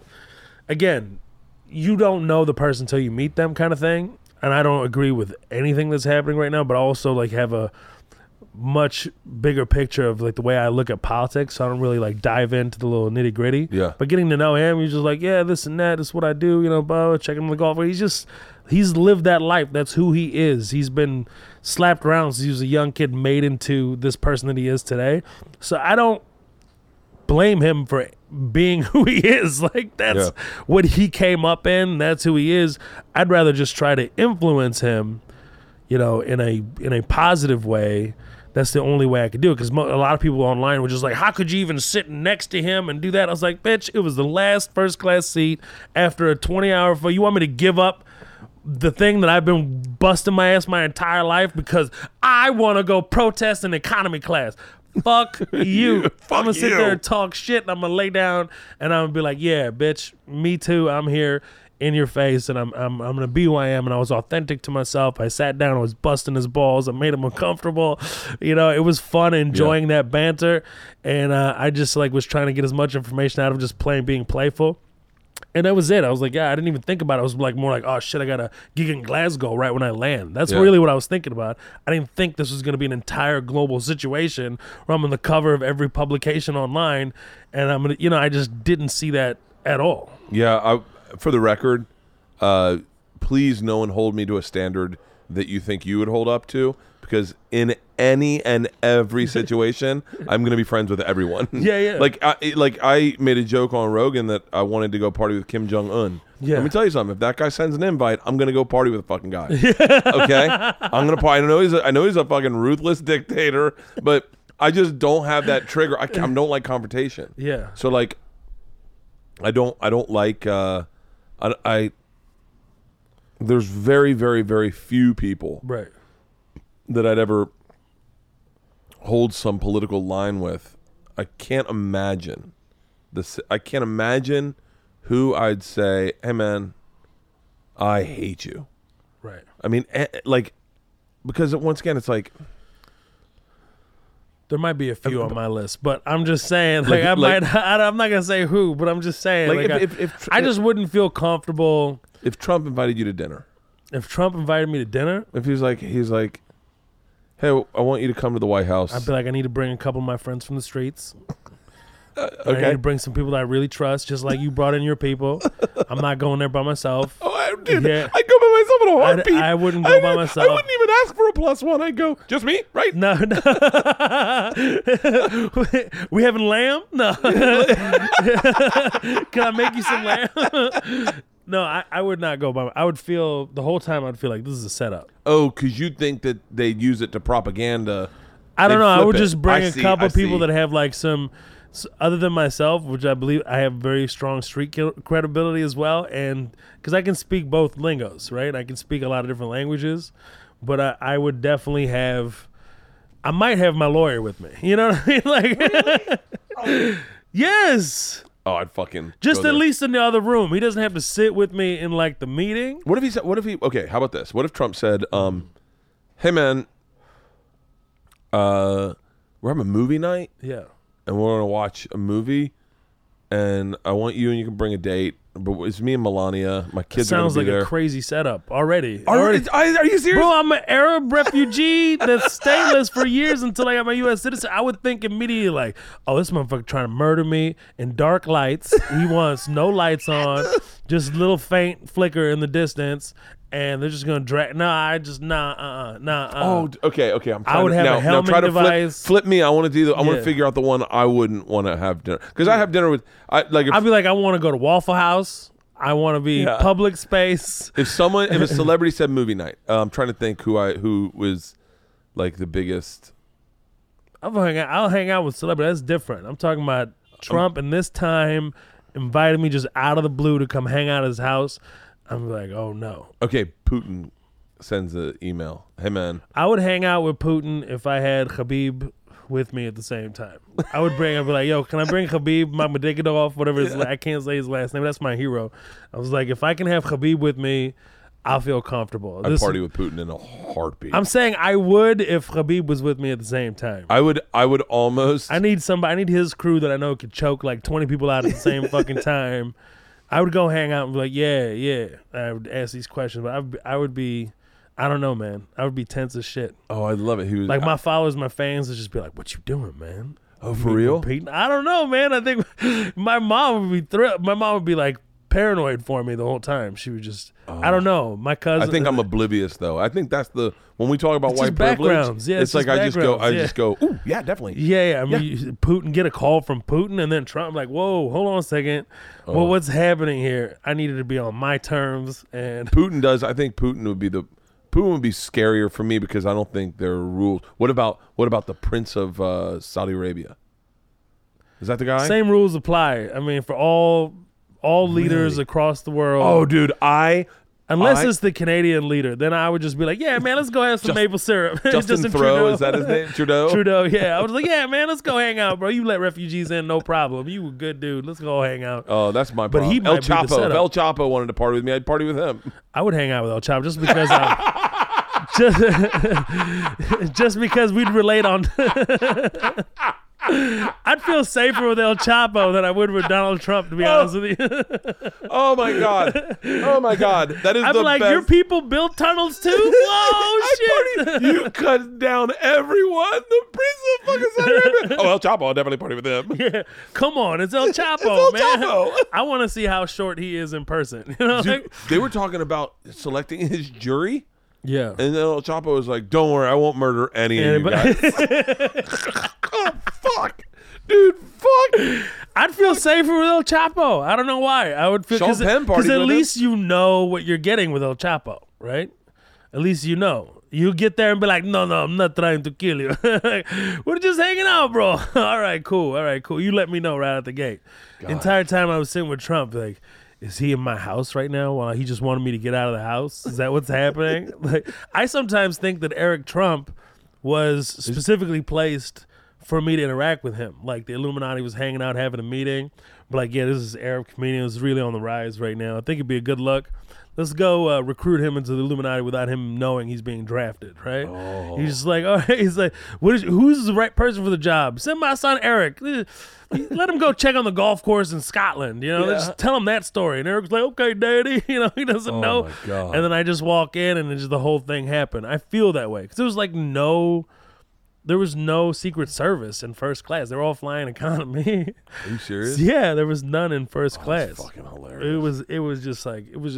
I think that way though, man. My brain is fucked, bro. Like I think in conspiracies. Oh, that's crazy. Yeah, I don't think conspiracies are conspiracies. It's like, that's me living in a reality like that. I think that's what got me involved with the Russian mafia in the first place is my exuberance. You got involved in the Russian mafia? Oh, you've never heard that story? No. Oh my God. I'm about to. I'll just send you the story. I can't. I got involved when send me this. Oh, when I was a kid, I got pictures of them all floating around right here. When I was 22, I got involved with the Russian mafia and robbed a train. Oh my God. Yeah. I mean, it's the reason. It's like my. You went from avoiding confrontation to robbing a train. What happened? Yeah. No.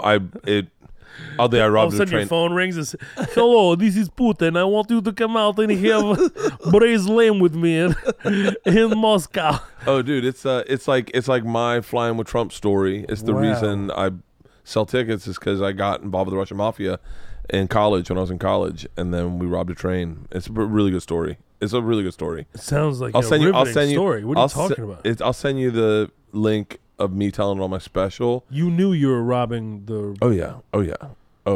It's a good story. You got arrested for this? I mean, obviously. It's a good story. You got to hear the story. I don't want to spoil it for you. I'm too intrigued now. No, I can't wait. Yeah. It's one of those things. I can't believe I've never heard this story. Oh yeah. This cigar's gone out. It's not on the last special you did though. No. But I watched that. I was like, I didn't see that. No, it's the one before that comes out on Netflix in February. Oh man, you already did another one? I did one before this. It was on Showtime. Okay. And because it was Showtime, not a ton of people watched it. It's being licensed on. Yeah, and so it's being licensed over to Netflix. But it's the thing that got me successful in stand up. Like I was touring forever, and I told the story on Rogan for the first time. I told it on a couple. Right. I told it around, like people knew it. I told it on Rogan, and it just changed my touring. Like literally, people started coming out to see me, and then. I thought like this bird guy, really good. It's no, my nickname I gave myself to the Russian mafia on accident was the Machine. Yes, I said I'm the Machine, and they were like, it's a flip of one word, one letter. If you say I'm the man, it's like Yamashina. But if you say I'm a car, it's Yamashinu. And I said I'm a car, I'm the Machine. Yeah, and they just thought it was hilarious. Yeah, it is funny. It was like it went huge. It went viral. Like 3 years ago, it went viral on Facebook.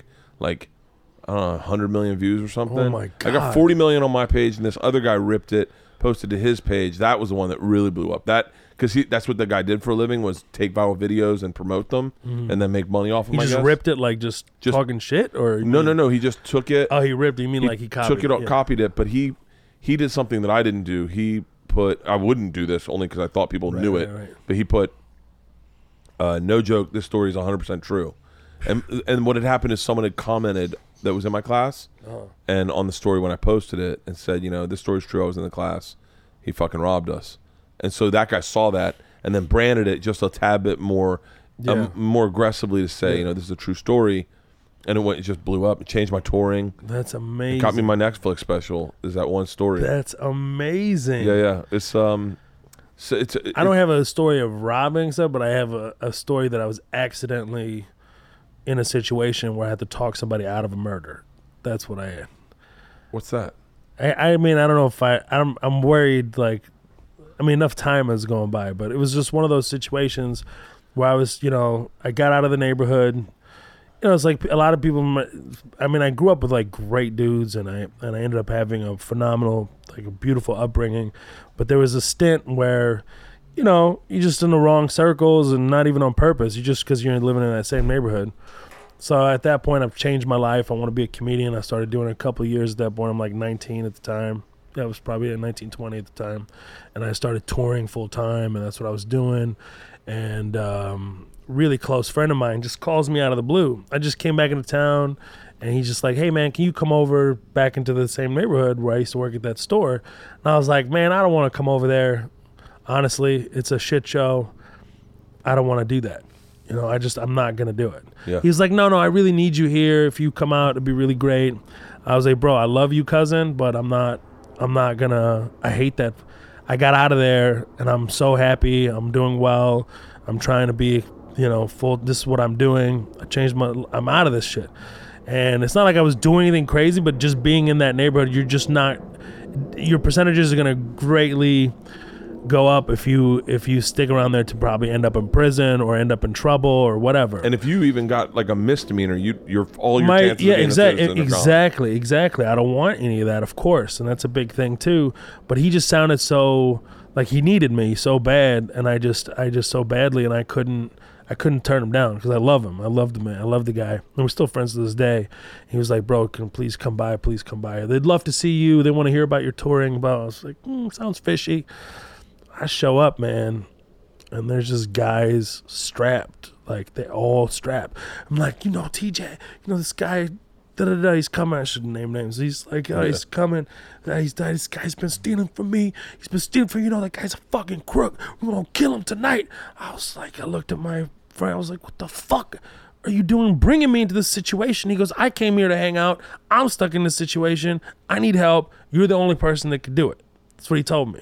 I was like, well, all of a sudden I'm a hostage negotiator? What the fuck is him? I'm a comedian. Yeah. What the fuck are you doing? And they're all strapped. We're going to kill him tonight. And he's like, they're coming. We're going to grab him. He thinks he's selling us rims. We're going to grab him and put him in the house. And just in a matter of seconds, I couldn't have any control over the whole thing. This is already happening. Now I got to be in it. I got to figure out my way out of this situation. Yeah. And they grab him. Freaking car takes off. They set him up. They bring him in the house. And they just start smacking the dude like, bam, you gonna fucking die. You steal from me. I provide for you. I take care of you. And you steal from me. Bam, just smacking the shit out of him. And they tie up his hands. And they were like, and they opened up his backpack that he had with him. And all these items that he stole from his house are still in his fucking bag. You steal from me, bah. And he looked at him closer. He's like, look at these fucking jeans. These jeans are these my jeans? The guy fucking stole his own jeans and wearing them. Took off his jeans. He's sitting in his boxers, this poor guy. I mean, he's a piece of shit, honestly. Yeah. But he didn't deserve to die. So the whole fucking night I spent just negotiating this guy's life, trying to talk the guy out of. He was like, what happens when I drink? When I drink, I get crazier. And it was just like hell. It was hell, and I was like, had my hands like this the whole time, like not I don't touching want anything. I was like, not touching a fucking thing. I'm like sitting there, like, bro, it's not worth it. This kid, why? I have a visual of you with Windex cleaning up things. And going, I was like, bro, and the whole time I'm looking at my friend like, fuck you for bringing me into this situation. I'm just trying to live my life, and this is what you bring me into. I was so furious. I was so innocent in this thing. I had nothing to do with anything. Why are you doing this? And the whole time I'm just talking this, trying to talk for this kid's life. And I did. I ended up calming down the whole 5-6 hours later of just grueling, I'm going to kill him right now. And I grab him. No, don't do it. And then I go talk to the other kid that's sitting there crying. I was like, bro, listen, just say sorry. Just say sorry. That's all I want you to say, sorry. And I want you to cry. I want you to cry that you fucking mean it. And you got to do it because this guy's crazy. And I didn't want to be here. And I met you like a couple of times from the neighborhood store. I barely know you, but I know you stole from him. Just say you're sorry all the fucking time. Say you're sorry. Give him whatever you want. Just say you're, continue. Fuck. Don't try to resist. Don't try to say but this, but that. Don't take but out of your conversation. Yeah. Don't ever say, I was just teaching him on what to say, and that's what calmed the whole situation out. And I was like, I don't know what's going to happen from here. It's almost 5 a.m. I'm getting the fuck out. I looked at my friend. I was like, this is the time. And I got the hell out of there.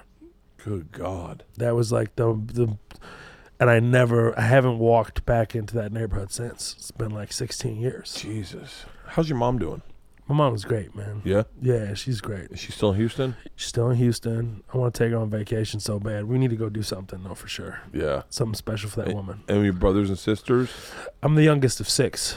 So. Jesus. Yeah, they're all grown and stuff. One of my brothers is a pilot. One of my other brothers doesn't want anything with the public eye or anything like that, so I don't really talk about him. But I can understand that. Yeah, I get it. I talked to Brian Regan the other day, and I said, do you talk about your kids on stage? He goes, nah.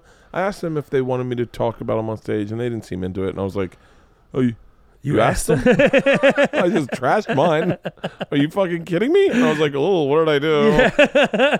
Yeah, it was like a point that happened to me, that was a conversation that happened within my family, and it's fine. Like, I basically found out, like, well, one of my brothers doesn't give a shit. I say whatever I want about him. And it's nothing like I'm not talking bad about him. In my opinion, it's like, yo, this is lifting you. I'm proud of you. Yeah. I'm very happy. I'm very proud of what your accomplishments are, and I want everybody to know how special you are. That's where I come from. I'm not sitting there just talking shit the whole time. And I talk about my brother being a pilot. There's just a hilarious thing that happened where I have an Arab brother in a post 9/11 thing who is a pilot, and the FBI did come to our house to vet you, and that's a hilarious thing that happens. And I have a nephew named Osama, and why they visited is because you had a conversation on the phone from the airport talking to my brother-in-law, and you're talking about when your kids are going to hang out, and all the kids' names are Muhammad, Osama, and this and that, and it popped up and triggered, and that became hilarious. So I talk about that on stage. Like, it's fine. I'm actually humanizing the situation. That's what more than anything else. So I just kind of left it. I got into an argument with it, and it's just like all love, and I respect his wishes, and I'm trying my best to do it. And he's like, well, this thing was printed. I was like, man, people just find out things. My Wikipedia says I have 3 children. I live in Mexico, live in LA with a Mexican wife. Like, that's not what I have, Oh yeah, that's right. It did say it's that. Like, it's fucking weird. I've been trying to get that taken off. I don't know, man. People write whatever they want. I forgot about. I did see that, and I was like, oh, okay. I wouldn't mind if I had illegitimate children, like, hanging out there. I think it's like phenomenal. Most people are like, oh, that's terrible. You had illegitimate children. I'm like, I didn't know they existed. If I did, I would have taken care of them. I would still embrace them if they showed up, but I don't have any kids. Any kids of my own? No. Have you ever had sex with a black chick? Yeah. Yes. That's all I needed to know. Yeah. Yes. I think black man. Why? That's so random. I don't know. That's my interview style. Yes. I never had sex with anything but white chicks. That's it? Yeah, that's your it. entire life? Yeah, but I'm 46. It wasn't like... I mean, I know that you can't even reference the past because people go, what? Yeah, but, I mean, Florida was fairly segregated. Yeah. When I was a kid. Sure, still is. Still fucking is. Yeah, and Florida, it just was not, you didn't see it a lot. Yeah. I traveled a lot, met a lot of different people, so yeah, equal opportunity lover. I just recently, and I say recently, probably like, I don't know how recent, but like 10 years, 9 years, I just started realizing how beautiful Indian women are. Oh, they're stunning. Yeah. Indian women might be the most beautiful out of everything. Everything. I don't know, man. It's just so many beautiful people. There's so many, like the mixture of races and places that you'll go around the earth and be like, man, I didn't know Kazakhstani women were kind of attractive, but yeah. It's like, it's amazing. There's so many different creations that you just like, man, it's endless. I was obsessed the other night. Sometimes I get obsessed about something that you're never like. I was like, a long time ago, I was like, I wonder what the average IQ was when Jesus was around. Like, I wonder what the average IQ was. Such a random thought. What's wrong with you? Like, I was like, with the random. Because I was dissecting. I was dissecting how hard it would have been to become a Messiah. Yeah. Like there's only I think there's only 1,300 people in the world back then. These are all numbers I was making up. You're just making up shit. I said to my wife, I go, what do you think? I go, I wonder if I can Google what the average IQ of people were. And my wife goes, you can't, because they didn't come up with an IQ test until the fucking 30s. Yes. So no one took an IQ. You think they had an IQ test? And I was like, oh, good call, good call.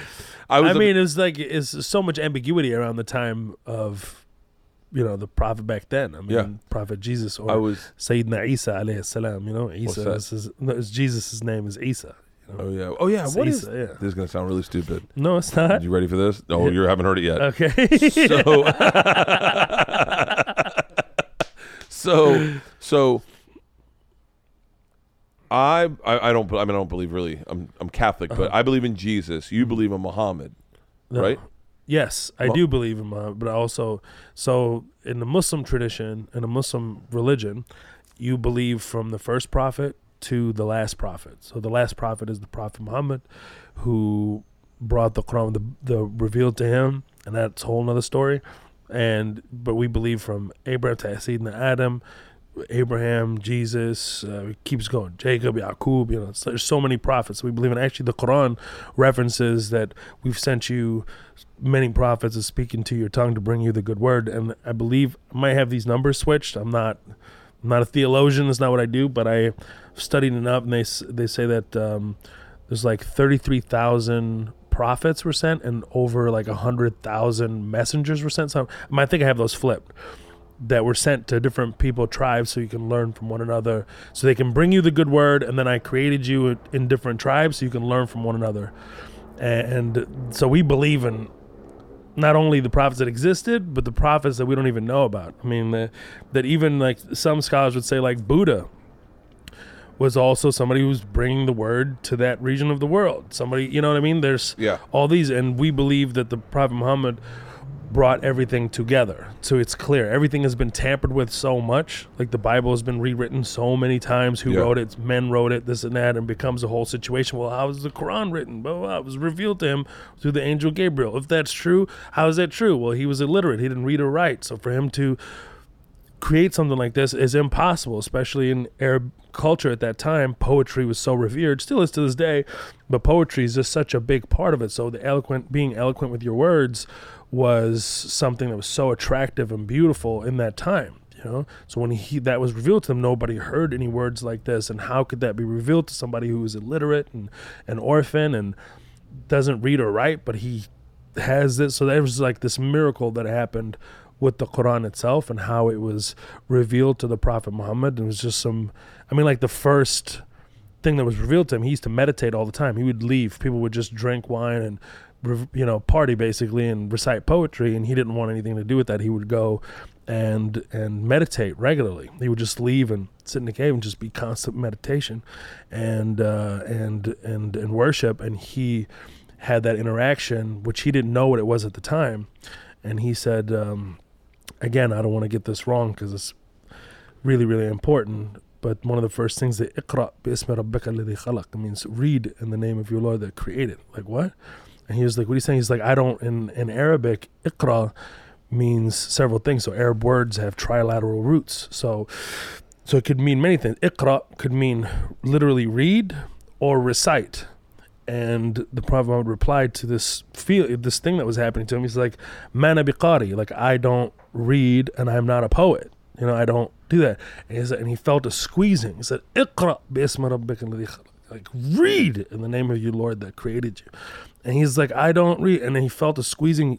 According to him, when he was telling his wife the story, he felt like he was being squeezed so hard that his intestines were going to burst out of his body. That's how intense it was. He said, Iqra bismi rabbika alladhi khalaq khalaqa min alaq.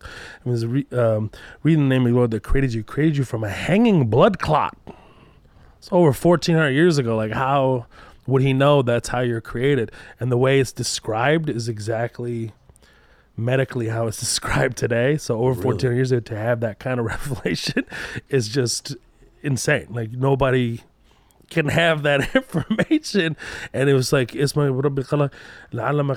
saying this, getting it mixed up, but it's like read the name of your Lord that taught you how to write from the pen and paper, and that was like the first revelation. It was like a big thing, and he went to his wife. He was like, I don't know if this is good or evil. I don't know what it is. He's horrified. He was shaking. She remember putting blankets around him, and she was like, you are a very special person. You are. I don't think anything like this would come to you if it was evil. I know it wouldn't. Yeah. And that's when everything started being revealed to him. He would just go into trances, and it would just be given to him with the angel Gabriel, and it went over time, like over his entire life.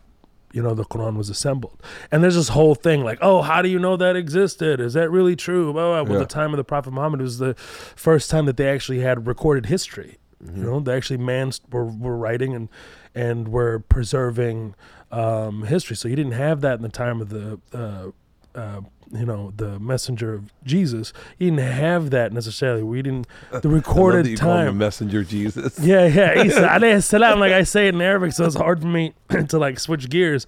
But it's like, Jesus, Isa is like mentioned in the Quran more than any other prophet. There's like miracles within the in Islam talking about Jesus more than any other tradition that exists on earth today. So whenever we say, oh, you believe in this, so you don't believe in that. No. On the contrary, the Prophet Muhammad used to say, like, no, he was so humble in his way of talking. He's like, no, imagine an entire building and there was just one brick missing. All I am is the last brick. That's all I am. I'm just the last brick in this big puzzle. That's all I am. I'm this last piece that brings all this together. There's one creation. There's one God. I'm the last prophet of God, and this is all to believe in all these prophets, and this was revealed to him. So we believe in all of that. I wish these. I kind of bummed out at the demonization of Muslim people. I guess is that. It's like but I feel that way like about religion as a whole. Religion just has become such a taboo. It's religion. It's become cool to not believe in anything. My daughter doesn't believe in God, and I'm like, it breaks my heart. How old is your daughter? 14. Yeah, that's normal for that age, by the way. Really? Yeah, they say the most critical age is around 15. Is around that age where they are questioning existence and what is real, what's not real, and I believe the issue with God currently is that for so long people have put God as a human being in the sky, his hands sticking out for all of us to come up to us. I'm this human being in the sky. Well, I mean, if you're just a rational, logical person, you know how like we could die just by so easy circumstances. Like I'm so frail. How can I be God, like to imagine that. So people can lose faith in that, or something horrible happens to you and you're like, oh, if there was a God, why is this happening to me if there's really a God? Well, the world has khair and it has shar, which means it has blessings and it has evil. I mean, that's just the way it works. It's just the balance of earth. Somebody could lose their job. That's evil for them. But the next person getting that job is a blessing to them. It's just the way it is. And understanding that there is more than this realm of existence is something that I believe in. And my teacher always said, like, you're trying to describe God. Your inability to describe God is your understanding of God. Like your brain should short circuit when you try to describe. Like, how can you? It's infinite universe. It's light. I mean, I don't know. I'm a human being. But I do know that there is miracles that happen on a daily basis. I believe in miracles. There's so many little creatures that exist that we don't even know about. We're still finding out about fucking animals in the tropical rainforest. We've only gone like 2 miles deep in the ocean. Like, I believe there's monsters lurking in the ocean for sure. There is. Like, I believe in all that. I believe like this is just infinite universe. If the Super Hubble telescope took a picture in the middle of the sky in like a square inch and they found 10,000 fucking galaxies in that 1 square inch, like, give me a break, bro. Like, it's like I believe this is it's not just some accident that happened and you die, you don't exist. I feel like that's all laughable to me. It's all laughable to me. You can't tell me like the miracles that I've just experienced in my life. You just gotta tell me the dream, just being in a dream realm where I've had like very specific dreams about like people I'm gonna work with in the future and how it's come together. Like I've had very specific dreams about Chappelle, for instance, and things that have happened to me and the fact that they come to life. It's like, it's incredible to me, and I believe in it. I believe that there's one creator. I believe that there is infinite universe, and I believe we all come from the same source. We're all the same but different, and we're intended to be different so we can learn from each other, but we suck as a human race, so we want to fucking... It would be cool though if aliens showed up and Scientologists were like, told you we were right. And we all just had to go, I guess it's Scientology. It's just like an 80s sitcom, Scientology. Oh, shucks, Tom Cruise. Wow, how the fuck did they do that? Fuck that. Dude, bro. I'm so glad I got to meet you and hang out with you. You're Likewise. a fascinating guy. You really are. Thank you, man. And you're inspirational too, man. Bro. Thank you for showing love, man. Your path has been really fun to discover these past couple days leading up to this. And talking with you, man, you're the real deal. I hope we stay friends. We got it, man. No, we have to. I mean, you're a smart motherfucker. Oh man, like a really smart motherfucker. And I hang out with like really brilliant people. So you saying that about me makes me feel silly. It was like, wait until you meet these people. These people make me look like an infant. Dude, I'm an infant. I am an infant. I am definitely an infant, and I'm just been blessed to be around, great people that have influenced me, and you've been influenced too by great people as well, and it's just great just hanging out, man. Dude, well, fuck. Well, hey, thank you. Let's go swim naked in your pool. All right. Amen.